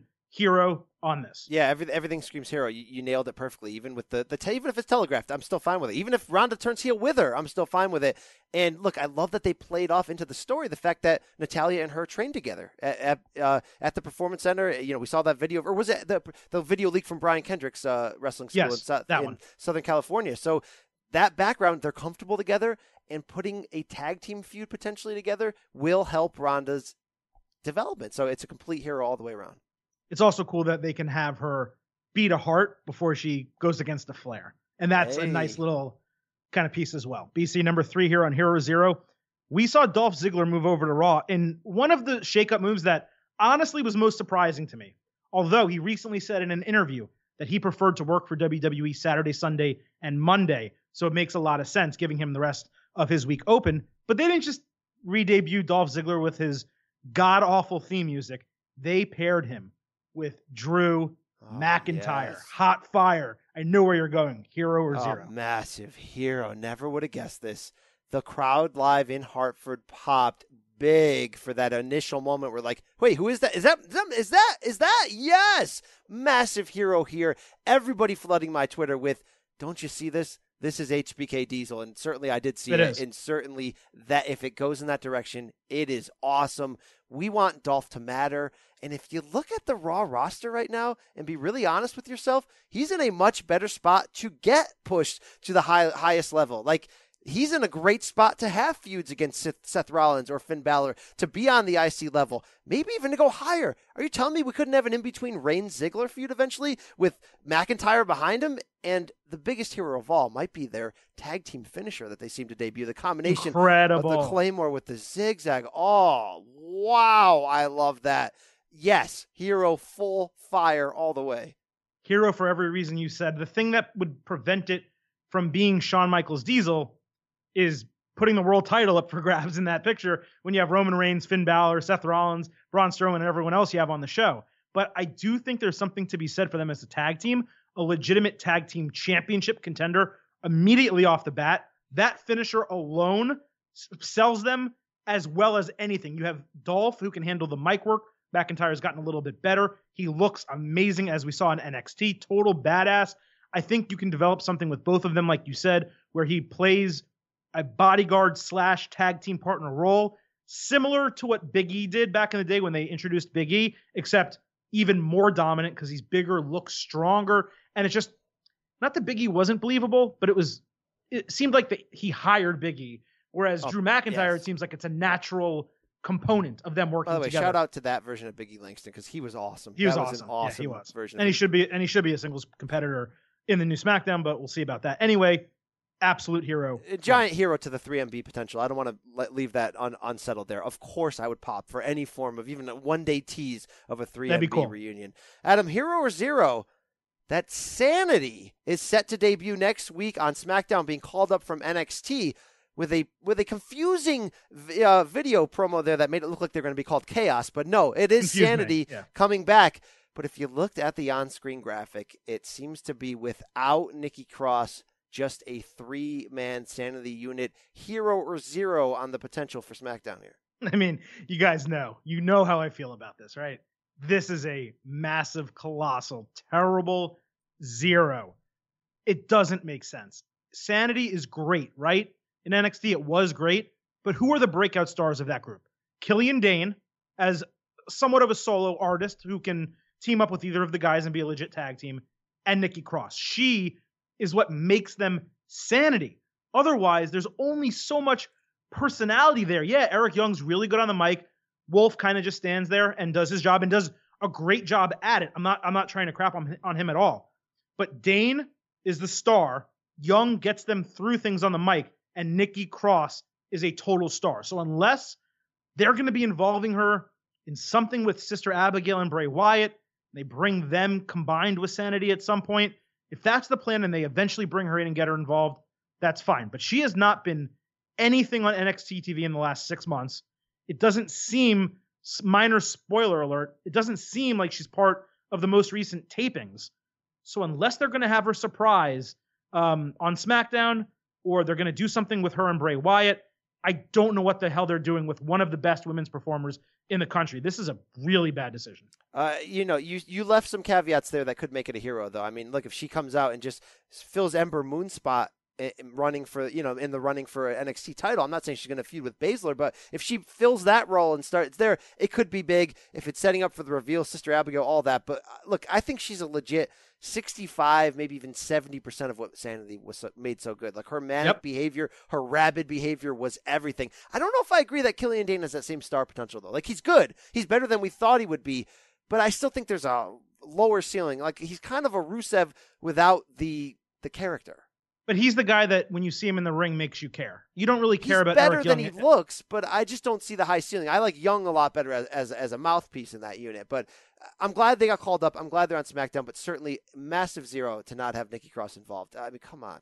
Like, it's literally Vince saying, like, I see you, Silverstein. You thought you were getting a faction. You're not getting a faction. Like, what else is it? They're really messing with my mind. And just on a quick aside, because we're not going to get to it in the show, they put Sami Zayn, Kevin Owens, The Miz, and the Miztourage together on Raw. They're all hugging in the ring. They're talking about dominating as a fivesome. I'm like, holy crap, they put a faction on Raw. And then they moved Miz and had the Miztourage split. It happened twice in as many nights, and it's just, honestly, frustrating. All right, BC, last one here on Hero Zero. We saw Naomi run in. At the end of this Bludgeon Brothers beatdown of the Usos, they've really just torn apart the Usos and New Day at every given opportunity recently. We saw Naomi run in to save her real-life husband, Jimmy Uso, from the Bludgeon Brothers' rubber mallet. Hero or zero? I don't know if I'm surprising anyone, but this was a massive hero to me, and I can't fully explain why. But Naomi, with the screaming and the crying and the timing of coming out to recognize and protect her husband, showing you that yes, they are married. I loved every second of this. Not that they've been hiding that, but it just really affected me on a storyline level, I guess. And look, I've not been the biggest mixed match challenge challenge fan. But this does seem to be an extension and play of what happened on there. The fact that you can take real-life couples and actually present them together on air. I'm going to give us a massive hero. She came in just before the Bludgeons used the mallet. I want to see storyline-wise if this actually is something. Is there spin-off juice here? Or if this was just a one-off, hey, let's have her run out there. We don't have anything else for her. It felt good. It felt real. I'm going to surprise you with a hero because I think anytime you can add some realism to WWE storyline and product and have it make sense, it works for me. This one totally does. You would expect someone's wife, if you're going to see them get clubbed by a mallet, run out and try to save them or help them or stop the offending party or whatever the case. So that's a hero for me. The Bludgeon Brothers continue for me to be a massive zero, and the rubber mallets are so stupid. No.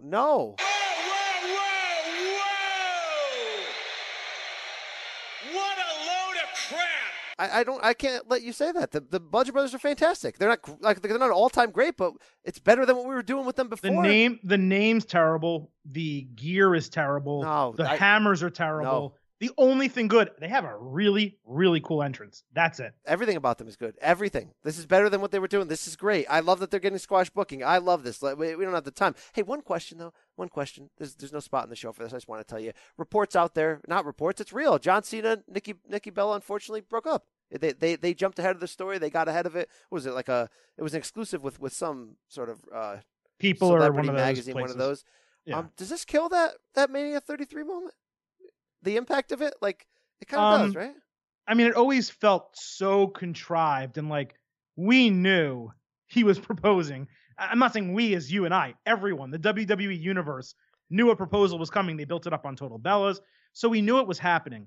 It makes it feel more contrived than ever. It makes it feel almost like Vince said, "Hey, are you going to propose soon?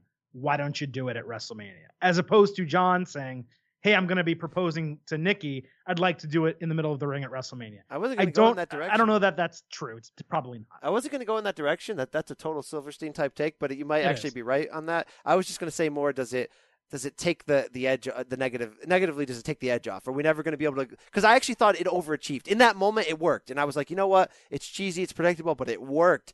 Now are we going to look back? I mean, it's not look, but at the same time, Liz and Savage were already divorced, right? When they had that moment at WrestleMania 7 and they didn't stay together, we still look back at that moment as something incredible. I wonder if this, while not as good as that, will hold up just because it was a special moment. The moment played for me. It worked fine. The build to it, you can't forget, I didn't like it as much as you did, but it was good. It was positive. It was good storytelling, and the whatever you want to call it, the vignettes they did at the house were pretty funny. But what's really funny is if you go back and watch them, The Miz was right about everything. Wow. Hey, Dolph, you might want to slide back into them DMs. The DM season is back open again. Hey, speaking of Dolph, let's throw to a little medley here of WrestleMania 34 Media Day and Hall of Fame red carpet interviews that we pulled together from our time in New Orleans. We've got the Good Brothers, Gallows and Anderson, Dolph Ziggler, The New Day, Mickie James, Dash Wilder. Wow, we got some good stuff coming up. Enjoy. Big Sexy. All right. Big Sexy. Hey, the Good Brothers stopped by Radio Row this week, WrestleMania 34. Look, I popped the most when I saw the list of the potential names here, right? Yes. Because you put a microphone in front of these brothers, and you know it's going to be Liquid Lightning. It's going to be great. We're talking about hot Asian wives. We're talking about whatever you guys want to talk about. Lightning in a bottle when you put a mic in front of our face. Unless it's on WWE TV. Big easy, baby. WrestleMania week. You're popping yourself. Big Sorry, just popped myself. Sorry about that. Hey, Case, we can start right here with the reunion here with our good buddy Finn Balor. Or maybe not. Maybe your good buddy. I don't know this guy from Adam, but I'm telling you, I'm moved from it. And I have to feel like you guys are because I see the smile in his face. Yeah. I've never seen him happier. You guys? You know, it came at a good time for us too. We were kind of in a rut, man, and it was Christmas week. We had a bunch of shows right after Christmas, blah blah blah. And we kept thinking to ourselves, what are we doing on television coming up? Like nothing's going on. This is starting to get kind of like not fun. Something's going on, and all of a sudden we got the word that we're going to go up there with Finn Balor, our good pal, and it was exciting, man. Then when we walked on the screen, teaming up with him, and we got the massive pop from the Miami crowd, I knew we were still over. I knew things were good. Yeah, and but teaming with our buddy and teaming with our friend and the guy that I've been around the whole entire world with is nothing better. Because you had the cup of coffee by AJ's side, right, in 2016. Yeah, that seemed like a fun run for you guys. There was that desert season in between. And I'm not saying you guys didn't do anything. You won the tag champs. Right. You had a good run there. But I was on the horn, on the waves every week going, why don't they push my good brothers? I mean, what the hell is going on here? Make a reunion. Get the OG BC back together. Well, now we're there. You got the merch. I mean, does this feel like a full circle thing considering the history? Pretty cool shirt, right? I'd like to wear it. I got to say, in looking into the crowd, where were we Monday night? I don't know. Wherever we were. Georgia, baby. Looking going nuts. Looking around, there's OGB stuff everywhere. It was cool. I think they sold out day one on WWE Shop. Yeah, if I remember correctly. Good. They sure did. It's a testament to the boys. Now, when you see those BC shirts everywhere, and they're everywhere, not just your shirts, the shirts of the men who fill that faction today, do you feel the pride that you guys were there on the ground floor? 100%. Yeah, absolutely. Yeah. It's something we did years ago in 2013, started out, and it's just to still have the fact that everybody knows what it is and that Triple H knows what it is and Vince McMahon has at least heard what it is, Right.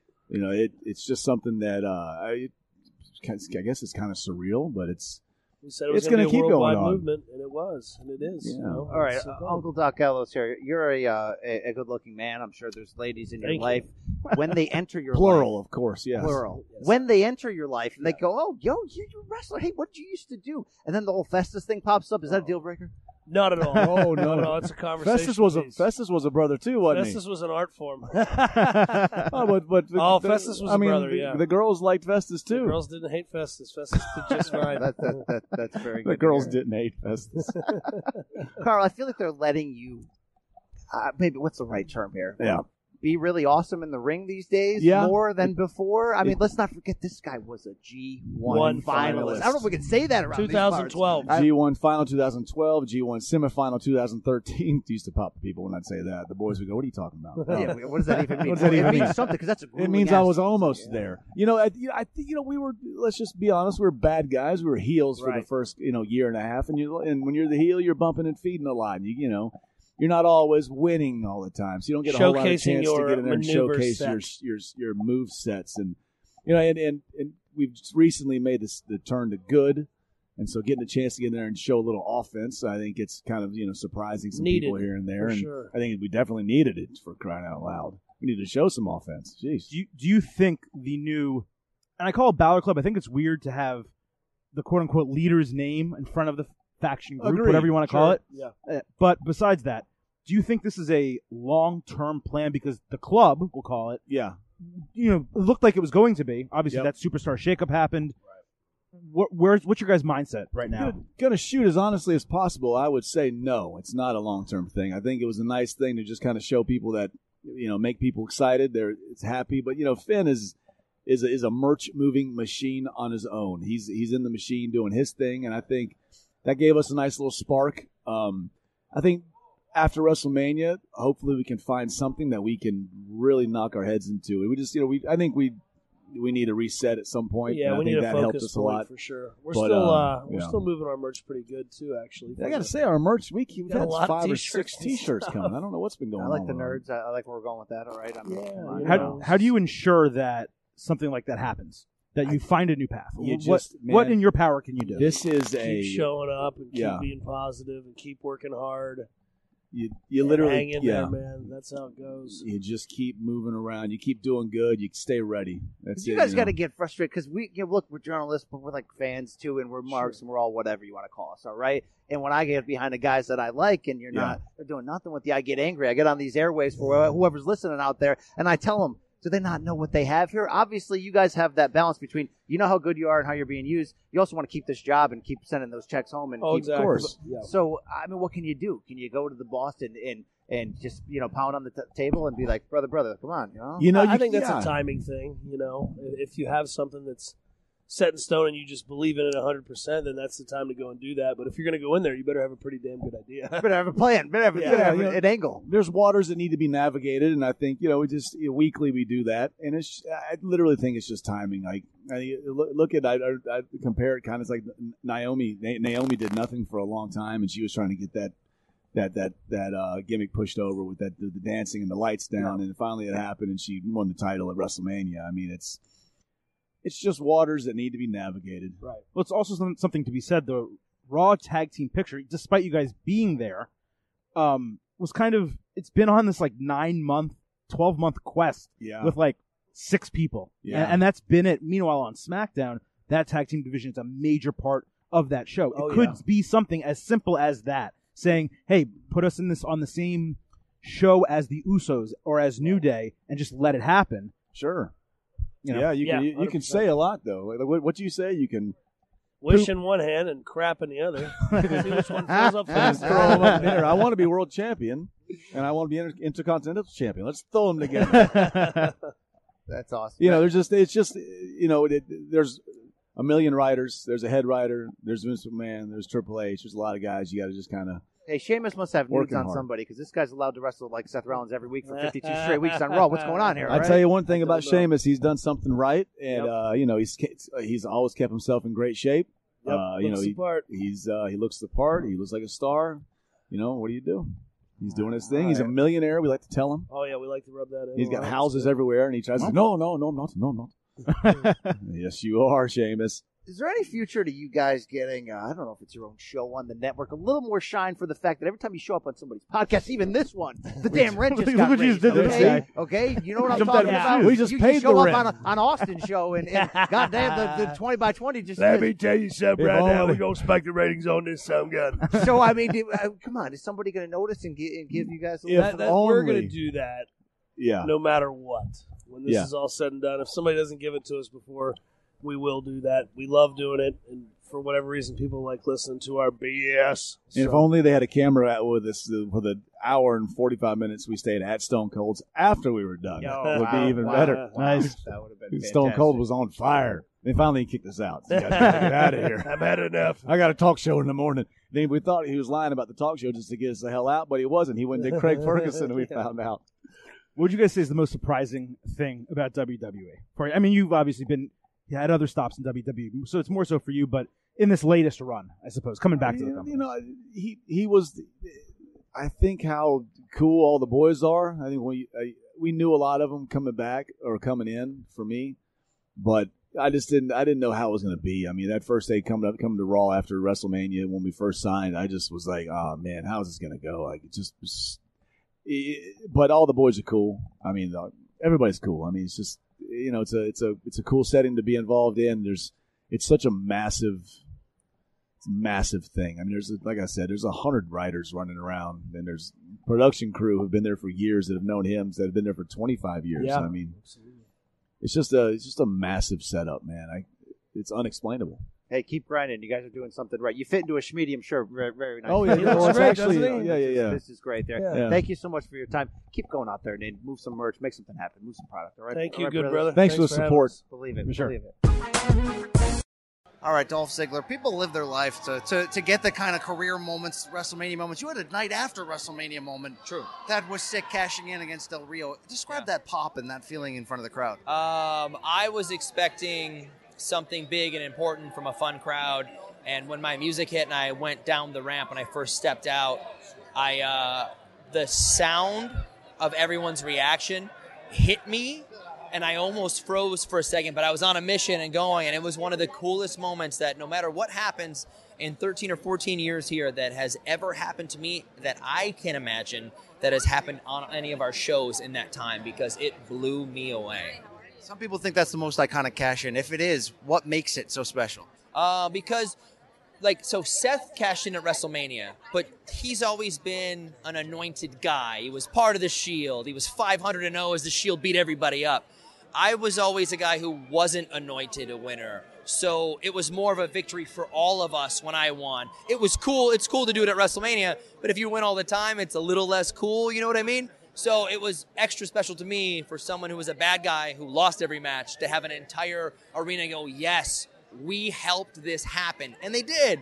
So it was pretty cool, All right, man. finally, I say on my podcast all the time, you're the most underused guy. You should be in the main event. You should be competing for the WWE Championship. To be fair, I'm not underused. I wrestle every single live event that we possibly have. If you're speaking of my character not being as creative and out there, you're absolutely correct, but I will do everything How I do we can burst in my that power. bubble? I'll write letters to my local senator. I'll do what I have to do. It doesn't matter.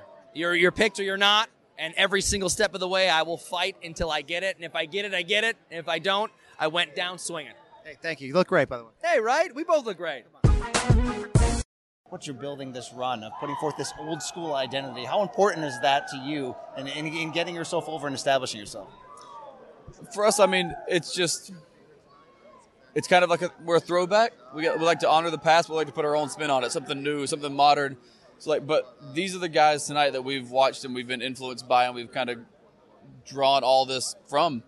So, I mean, for us to kind of implement what we do with what they do, I think it makes a world of difference for us. And once we kind of get that established and everybody sees what we do, there's nothing that's going to stop us. What's the key to making tag team wrestling an art, a science, in your opinion?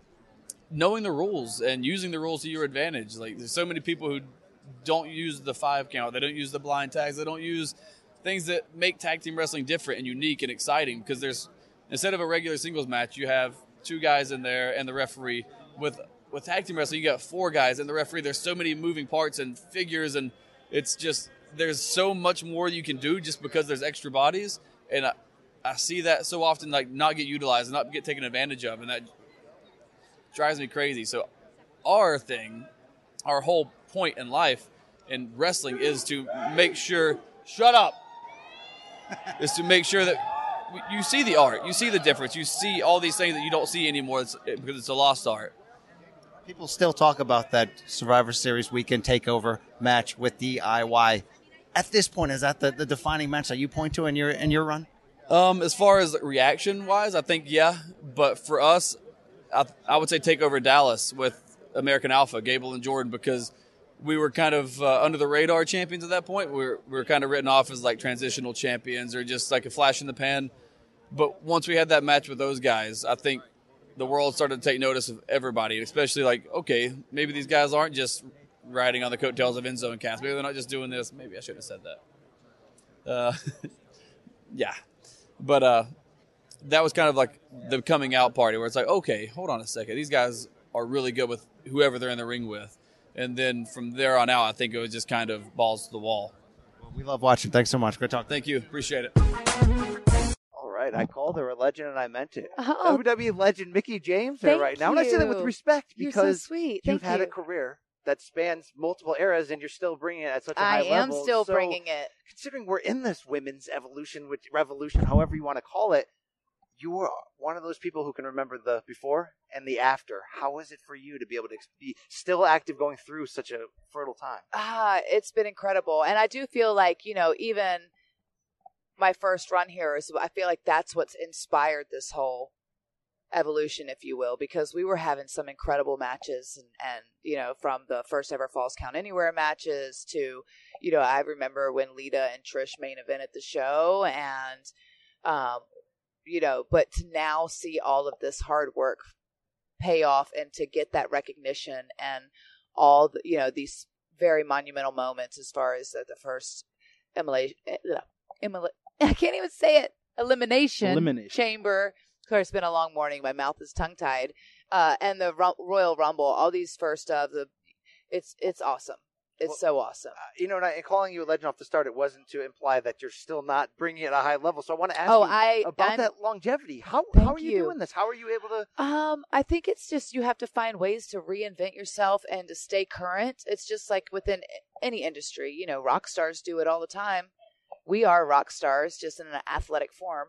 But to stay current and keep up with, the changing of the times, which is hard to do sometimes. Like we all get stuck in our little, what works for us. But sometimes that, especially with technology and everything nowadays and everything so readily available. But, yeah.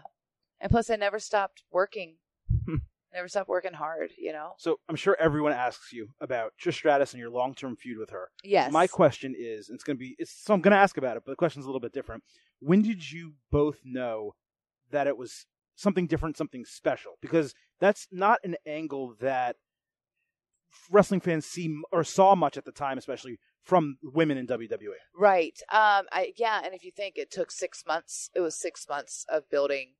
I was so fortunate to have that be my start because I was supposed to debut a couple of times and then that didn't happen. And, this opportunity to immediately get pushed to the forefront of the division and be aligned with Trish, who was obviously the cream of the crop. Like she was, her and Lita, they were it, right? So I was immediately put into that same level with them.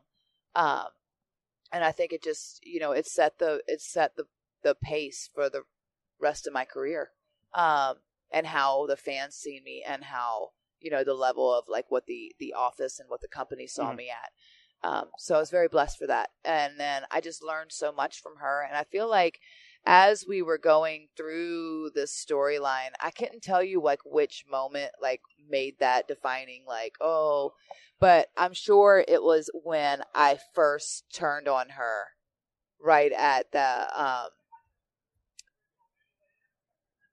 that NBC special, Saturday Night Main Event or whatever. That's that show. I turned on her. I finally turned completely heel, completely psychotic.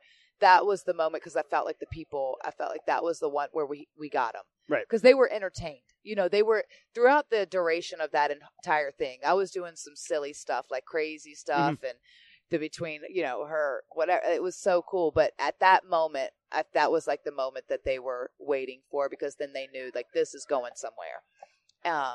And even still, that took from January all the way till April before we actually had that championship match, So that was a long time even in that bit. Absolutely. So it was all that from October until January, just building my character up enough to make that one moment mean something when I finally turned on her and then have the, that payoff at WrestleMania was incredible. Yeah. It was I incredible. want to close with something fun because you never know what the fans are going to attach to, whether it be a gimmick, a catchphrase.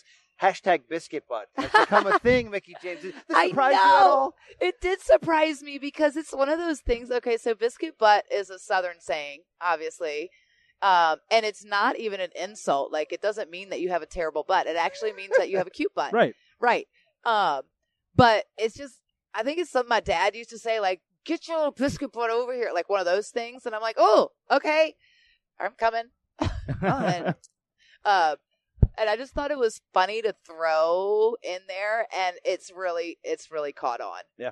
Yeah. And she's like, it's hilarious. It's so ridiculous. It's always the silliest stuff. Like Right. you try to get something like really witty or clever over, or something that you think like this could totally be an amazing t-shirt. And it's just like some things flounder and some things that you never expect to get over. Like, just... we appreciate your influence and impact on the business and everything you're still doing today. Thank you so much for I joining can't wait us. for you to Best wear your Jimmy biscuit butt t-shirt too. He will wear it, though. No, that's I can't wait. That's a right shirt there. he will wear. That's a I keeper. guarantee it. Thank you. Absolutely. Thank you. Thank you. Thank you. Adam, wow, a lot of stuff you can take out of that there. A lot of entertaining stuff you can take out of that. I don't think we had more fun interviewing anyone that weekend than Gallows and Anderson. No, those are some good brothers. I mean, they just are. Very candid. Didn't try to, sometimes when you interview wrestlers and WWE superstars, they don't know the angle that you're going to come at them in the interview. They may think you're trying to kayfabe them a little bit. And you heard that last week with the beginning of our Ember Moon interview. And then she understood, oh no, they're talking to me for real. Good brothers sat down. They were ready to go. They talked honestly the entire time, answered every single question, and didn't hold back. And you saw what he discussed. I'm sorry we didn't get it out early enough, come to fruition. Carl Anderson basically said, yeah, we're not long for the Balor Club. It's not really going to stay together. It was nice while it was going on, but it's temporary. And boom, 2 weeks later, they're gone and it's over. Maybe the club happens again. Maybe not. Who knows? But they're off to SmackDown. By the way, if you don't think, and I don't know if the Good Brothers will actually be used on SmackDown how they should be, sort of how they were at times in that New Day feud a little bit more than a year ago, the comedy, play it up. If you don't think that they shouldn't have their own network show or something shouldn't be done with them, I mean, just listen to that interview. Listen to them when they show up on Jericho and Austin's pod. I mean, these guys are just hilarious. Hey, something from that was a short Dolph interview, but not only did I enjoy the recollection of that famous cash-in, but it felt to me like he was kind of being honest and saying, look, I'm not one of Vince's true guys and I never will be. And then he gets this great McIntyre reveal that we just broke down on Raw. Did we get played in that spot? Is he not going to get the push that we hope he is? What did you sort of take away from that? No, I don't think we got played on it. First of all, you're making the assumption that WWE booked that before WrestleMania, which, I mean, we can't trust that they think that far in advance at any point. So I don't know about that. No, I think he believes that. I think he has consistently said he enjoys his job. He just knows that WWE does not believe in him as a main event championship holding talent, which is crazy because when he did cash in the Money in the Bank briefcase next to maybe Rollins, and I'm trying to think back, that reaction from the crowd on Raw was incredible. They were fully behind him. And whenever he gets an opportunity, and I say this all the time on this show, whenever he gets an opportunity on the mic and in a program with someone real, it's good. And he just needs the chance to show that, whether it's with a mid-card title, the tag team title, or a world title. It just seems he's not going to get that chance with the world title again. Yeah, hey, special thanks to all of our guests. I hope Ziggler does, by the way. But special thanks to Chris Jericho and everyone else we just heard there. We got a lot more great sound coming your way in the near future. No question about it. Adam, before we exit, we do want to put our hands right in the middle of that field spot. And I thought my field spot was going to come from 205 Live this week, not just Buddy Murphy missing weight, by the way, which I love sort of these storyline developments. I think it might end up coming from that Tornado 4-way main event match. I just didn't get a chance to finish it. So it's an incomplete field spot, but it was starting to tickle just a little bit. Oh, you didn't finish that? I did not finish it. Was it fantastic? Dude. I mean, you want to talk about 205 Live being back? The fact that these four guys randomly put on, I mean, definitely the best match since WrestleMania. Whoa. And, well, that's not saying much. It's only been 2 Raws and 2 SmackDowns, right? That's a fair point. It's not much has happened. The best match since WrestleMania, and a match that you could have put on any card WrestleMania weekend and would have torn the house down. This match was All right, freaking now I'm fired incredible. up. Because the build has actually been really good. You had the Japanese guys, Atami and Tozawa, trying to pull off the masks that 1 week on 205 Live, so it's been a good build. Atami trying to do that. Yeah. Atami, yeah. So incomplete. My real feel spot is this. I was at that Raw show Monday night, and it was my kids' first show, my 10-year-old twin sons. And I delayed that for a couple of years. We thought we were going to cash in this Money in the Bank, so to speak, and go to their first show. And look, everybody remembers their first show. For me, 1986, Palace Theater, Waterbury, Connecticut, a tiny little C show for WWF back then, right after WrestleMania 2. Terry Funk in the main event. By the way, I can't even find that show anywhere online that actually happened, but I know in my mind it did. But I got to do this with my kids on a Monday Night Raw Superstar Shakeup. And any other dads out there that know, that moment is just incredible to see the granted with third row on the floor, that of course increased it, but to see that just it be real to them in that moment and enjoy the pomp and circumstance that comes with the run-ins, the entrances, everything like that. It was a true feel spot moment. Well done, WWE Hartford, that night. So you said that you had told me offline that your kids were slow. You saw them slowly fade away from wrestling. What do you think Monday night did? Did it reignite some passion? What are you thinking? Yeah, they had slowly faded away from an attention span of caring when I would bring them into it, and I think this reignited it, no question about it. They love Sami Zayn, to see him there in that sort of one-night faction fired them up, and yeah, look, honestly, women's matches aren't their thing, and there was a gluttony of women's matches on Monday night, but they just got caught up in the pop from Ronda Rousey running in to the booing of Roman Reigns. It was just a pure old-school wrestling moment as a dad, so I encourage everyone out there to, hey, if it's real to you, damn it, make it real for your kids. Go cash in that moment. It's amazing. So on that old-school wrestling tip, my feel spot is Mickie James for this reason. First of all, she did the job to Ember Moon, which was great, very admirable. Good to see Ember Moon continue going over on Raw, getting a push. So Ember Moon's hit that eclipse, and we've seen it now dozens of times in NXT, right? And we saw it once on Raw last week. Mickie James sold the eclipse a la The Rock selling the Stone Cold Stunner. Made the move look like the greatest finisher of all time. Go back and watch a clip and tell me that Mickie James should not be wrestling in 2018 when she can sell moves like that. Feel spot for me. It actually had me go, whoa. And if you're going to have me do that while watching wrestling, you get the feel spot. Boom, Mickie James. That was a great moment. And by the way, cool to hear Mickie James, by the way, talk about spanning multiple eras in our interview with her this week, and sort of, still having it at this age in her late 30s. Looks great in person. Shout out to Mickie James all the way. And that move, the Eclipse, as we learned last week from Ember Moon, previously called the O-Face. So, hey, what do you? Hey-o. All right. Hey, in this corner, Pro Wrestling in the Book. Adam, I do want to say one thing. Everyone out there listen to our weekly boxing episode from this week. Also check out our special Karate Kid edition. Really getting you fired up, not just for the new Cobra Kai series coming to YouTube Red. We got an interview with Billy Zabka, who, of course, plays Johnny Lawrence in both the original Karate Kid, also in this new series, and a deep dive with BC and the Bros, really going in on the Karate Kid trilogy from the 1980s. Some nostalgic, fun stuff that you don't want to miss. Follow us on Twitter at Silverstein Adam, at B Campbell CBS. Follow our show at In This Corner CBS. Adam, you know how we like to close things here. Goodbye. Good night. We out.